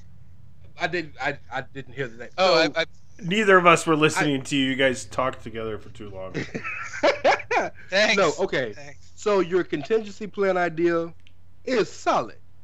However, I just look. So let me flip it for you the way I'm saying. Whatever the perfect movie is to you, right? Imagine. Are you asking me? Oh no, you're not asking me. Go ahead, keep going. Right? No, I'm asking. But let's use Rise of Skywalker. That's the first thing come to my mind. I didn't think there was a perfect movie. Sorry, keep going. I won't interject again. You just went to Patrick, didn't you? Well, no, because he likes Rise of Skywalker. He doesn't like the other two. I thought he didn't like Rise of Skywalker. Yeah. Rise of Skywalker. That's what he doesn't like. I don't pay attention to Patrick. He hates everything. Much like the two of you, we don't listen to Patrick either. Ray, keep going. Keep going, Ray. Patrick is the curmudgeon in Pokemon Evolution of people that are just bitchy about everything. I want the Patrick and Andrew podcast. I want the Patrick and Andrew podcast. I want the two of you to just tear everything apart. Andrew, the podcast of hate. The podcast of hate. He doesn't sound like Bob. Patrick O'Dowd does not sound like Bob Odenkirk. Don't tell me I'm the only one that hears it. Whatever the movie in your mind you're thinking of is, imagine if you have this podcast of hate. Imagine if you have this wonderfully told story arc, and out of nowhere, shit just stops, and something completely tangential to the story comes and dominates, and then they're like, "Oh, this is done. Let's get back to the story." Would that not kill the movie for you? I don't know, because Jackass was really popular for a while, and everything was tangential about that. I was counting out the syllables of tangential. You wanted to be on this show, Ray. You wanted to be in the insane asylum with the inmates, bro. But I would like to note I was asked and obliged. So, I told the story differently, man. I thought you asked to come on. Yeah, I thought you asked to come on. Yo, we didn't cooperate with a lie here. Hold on, this is what I said. That could have maybe changed. That could have maybe have changed the entire day we just all had, Ray. Yeah. And now I'm gonna hear shit from Tunney for the next 2 days. I swear to God, I thought you asked to be on. I'm not even gonna lie to you. I asked you to come on the edge. And you were like, "Well, I can't because I'm still working." And he was like, "Well, if you want to come on Potter's War this week, and I'm on the edge next week."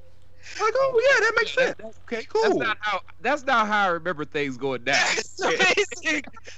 That's not how I remember it at all. I think I'm gonna have a fucking stroke. That's what it is. Like, I got a checking and a savings, and it takes 3 days sometimes to, transfer money. Yeah, that's Chris right now. What the fuck? Oh, and, I mean, thanks for coming on, man. We've had a ball with you on here, man. That's for the guy I don't recall. Chris is just ending the show. You've had a great time. You just outed me. Why don't you tell the good people where they can find you? Oh my God. Thank you so much. See, this is the fucked up part about drinking, because nobody's gonna take me serious about my recollection of those events because I drink. So you're gonna take the sober guy's word over me. Exactly. But that's not how it went. That is exactly how it went. But nonetheless, it's all good. It doesn't matter because I've been wanting to do this. I've been trying to give my boy Andrew for a minute since the last time we hooked up. And you guys are y'all are my boys, so it's good to be on. I'm happy to be on. I just hate you made me talk about fucking Goldberg, and I like Goldberg. Just done with Goldberg. Can't tell. What you like Goldberg's Deli? What the fuck are you talking about? Tell me something else you like so we don't talk about it then. Let's talk about that TV show, The Goldbergs. The Ray's just gonna get pissed the fuck off. If Taker was like, nah, son, I got one more WrestleMania match in me, what would your instant reaction be? Oh, who cares? Probably the same thing Who you cares? did with Shawn Michaels. Like, fucking hang it up, you done, go away. Who cares? I feel like work. It's over, dog. Like, I appreciate you. I like seeing you come back. You done. So you tell me they can't get a good 5-6 minutes out of this? Goldberg never had a good 5-6 minutes. He had a good spear and a good jackhammer. No, he had 2 good matches. That's not fair. He had that. Listen. I just want to say this. I just want to say this right now. No, I'm gonna get this in no matter what. That's what he said. Hold on. No, there are plenty of men who can attest to Goldberg having at least a good 5-6 minutes. Okay, yeah. There are plenty of men who can attest to Goldberg having at least a good 5-6 minutes. Well, there you go. Yeah, I feel like there is something behind that I'm just gonna move past. Yeah, there's also plenty of men that think a good 5-6 minutes is actually good. I got this, PC. I got this. As the elder statesman on this podcast, I got this, brother. Andrew, Ray, just keep living. If you don't want to end up like that, eat your vegetables, cut out a little bit of the meat. Okay. All right. Yeah, sure. I just gave y'all a bar, man. I just threw y'all a jewel. Eat your vegetables, cut out some of the meat. I'm going to throw that in the crock pot. It's going to be good. Trust me on this. Yeah, all right. Save it, Sonny. No, yeah, right. Fuck that. Have Platt do it. There's your title. No, comma, fuck that, exclamation point. Have Platt do it, period. So real quick, man, can we give a shout out to the icon Sting in AEW, who in one night turned Sting into just another dude? I thought we did that last week. Now, to be fair, say what? I thought we did that last week. I'm just saying, tonight he put on a promo, and literally that was the only thing I was looking forward to with both shows.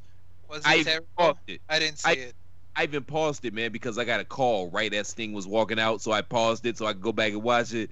You probably would have been able to take the call and come back. He wouldn't have been in the ring. It's okay. He said a whole bunch of nothing. It was just a big word salad. He didn't say shit. Did he woo at least? Yeah, he wooed. Okay. Sting's been just the guy since Jeff Hardy. He had to first defend Jeff Hardy. No, you can say the 80s. That's fine. Well, okay. Well, look. Oh, he could run in the 90s. Come on now. Yeah, you talking WCW marks here. Come on now. You're right. No, I've never been a Sting fan. Actually, the only time I liked Sting, and this is terrible. What was when he was in the NWO Wolfpack? The only time I fucked with Sting heavy. What the fuck? You high? What, is that why you don't drink? Wolfpack, Mark. What you want me to say? I don't have. I love the Wolfpack too, but Sting never fit that one. The red face paint looked awful. That's why Chessman in Mexico does it now, so he can look awful and be a terrible wrestler. It's great. Keep that in AAA. But, what the fuck are we doing? I have the title for this show. Bi-Week Andrew. Bi-Week? He did come in hot today, didn't he, man? Like, you haven't showed this much vigor in a while, man. I know. Yeah. I'm even making AAA references. Look at that. But I will give AEW this though, man. They in their 2 weeks that Sting was on their program, they made him seem like a bigger deal than his entire time in WWE. The only time that Sting felt like 6'3" in the room with like 5'6" guys. Well, that's not their fault. They hired a bunch of dwarfs. That's kind of yes, it is. They're the ones in charge of hiring. More impactful. Sting or Billy Gunn on AEW? Go. I'm surprised Billy Gunn didn't win a belt yet. Like, and I'm not a sizist, but if you look at Sting, and you look at he might have a new title. You gonna look at? I'm a sizist. I'm not gonna lie. Sting's the only 61-year-old man that looks imposing over an entire roster except Will Hobbs. Like the Hosses are in their own world, PCO. right? Archer and Cage, PCO. Hobbs, cool. Y'all say that now, but wait till they tried out Kareem Abdul-Jabbar. Andrew, he's gonna look imposing too. You just clumped Cage in as a Haas. Dude is like 5'9". He's just jacked to the gills. He's Wolverine if he's anything. But his muscles look like he's 6'7", bro. Like he's ridiculously. I love Cage, don't get me wrong, but the fact that you clumped him into the AEW Haasses, that says something right there. How about PCO? Right, but Mark Henry's a Haas, and Mark Henry's 5'10", so PCO. He's also the world's strongest man. You can't argue that. Can you guys hear me? Now we can. How about PCO? Oh fuck that. He's about what, 5'9", 5'10"? What? With no eye? No, he's 6'2" or 6'3", I think. Is he's tall. Is he? like it? I'm talking about a man who looks everybody else like in their company looks small. That's what I mean. All right. I mean, now I'm just honest. Ring of Honor?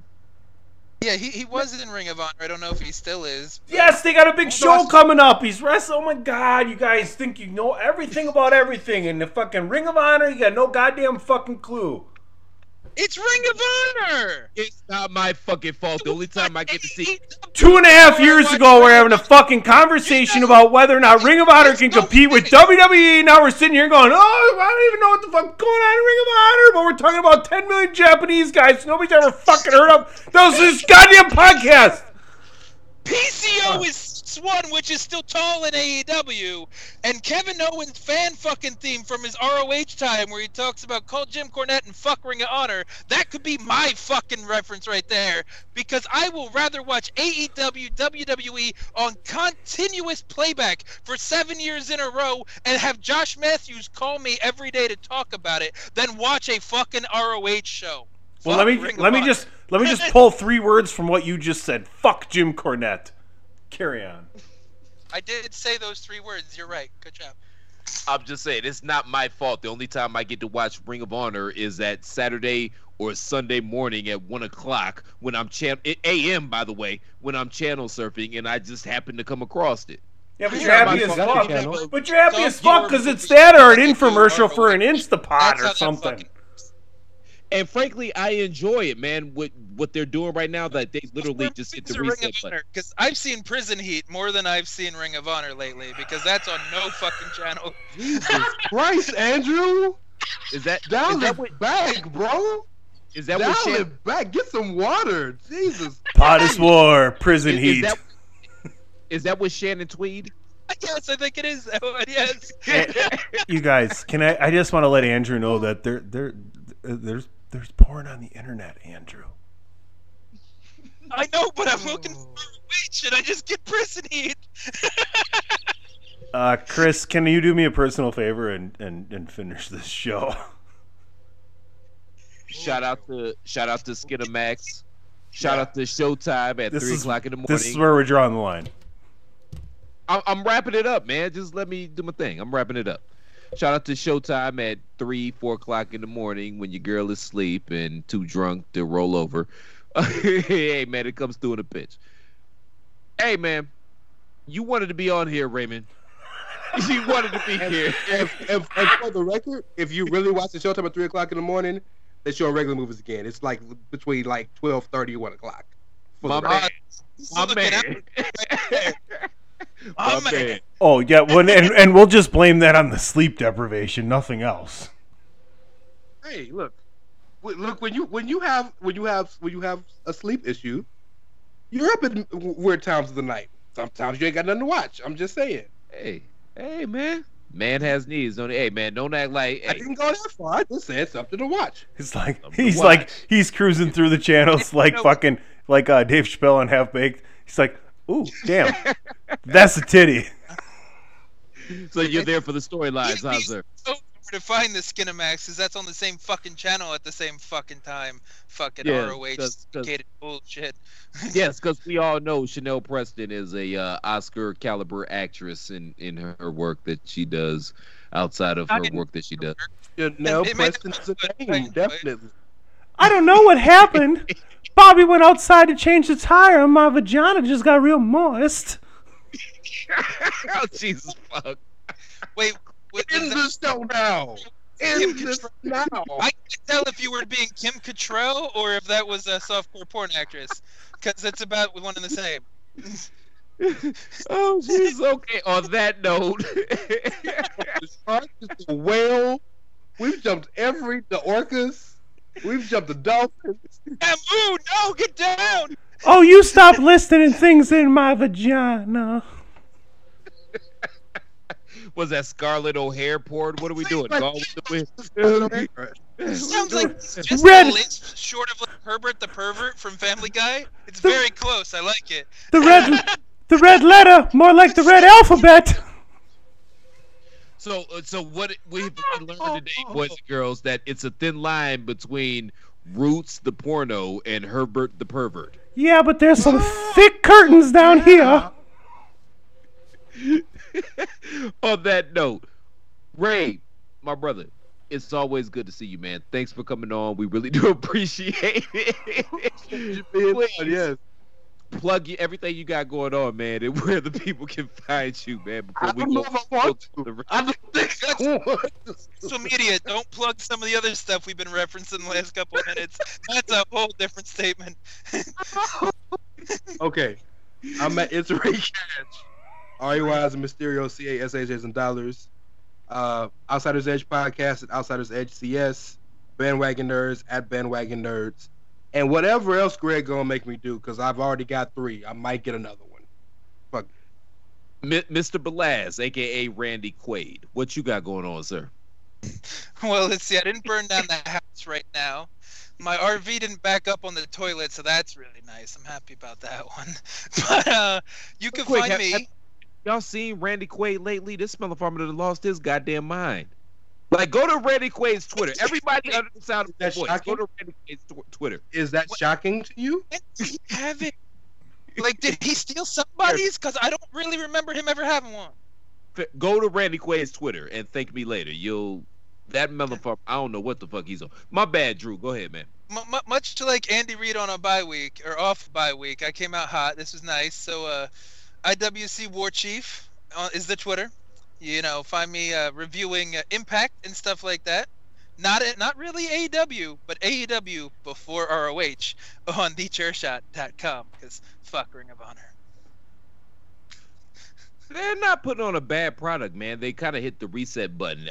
The only problem is I can only catch them randomly at night. But and you were on that fuck Ring of Honor like I'm on that fuck Impact. So that's just how it is. Yeah, pretty much. That works. Kind of how PC is on that fuck Jim Cornette. Speaking of the commissioner, Mr. Tunney, where can everybody find you, sir? Well, you can. I'm sorry. Well, you can find me at PC Tunney and all over thechairshot.com. Make sure you head on over to prowrestlingtees.com/thechairshot. Plenty of t-shirts. Make great stocking stuffers for everybody in your family this holiday season. That was good, man. That was good. And he still has the thumbs up too, and he's on the Wayne's World side of the game. Yeah. Hey, man, you guys can find me on Twitter at TheRealCPlat. Tony already stepped on it, but seriously, man, if you enjoy the content we provide day in and day out, make sure y'all go to ProWrestlingTees.com/TheChairShot. They do make great stocking stuffers. And just make sure we can keep doing shit like this, man, for you guys, because we love each and every one of you, and the gals, too. Anything else pressing that anybody wanted to get off their chest before we get up out of here? I guess not. Everybody's mic is muted, so... I'm about to say, you sure you want to open up that box after what we've talked about tonight? Yeah. Well, Yeah, my, just I've save seen some a stuff pretty for the next fella week. down by the Don't talk lake about your today. box, Tony. Stop it. Yes, everybody. Did mute their someone mics say again box so social? everybody mute their mics again so I can take us home. All right. Thank Tony's you to Brazilian. It's fantastic. Thank you to our special guest, Ray Cash. It was an honor, privilege, and pleasure to have you on the show this evening. Thanks for coming out. Shout out to Chanel Preston. For Chanel Preston, for Andrew Snowblake Blast, for the Commissioner PC Tunney, I'm Christopher Platt. We'll see y'all back here next week. Same Platt time, same Platt channel. Until then, shalom. Hit it, Carly.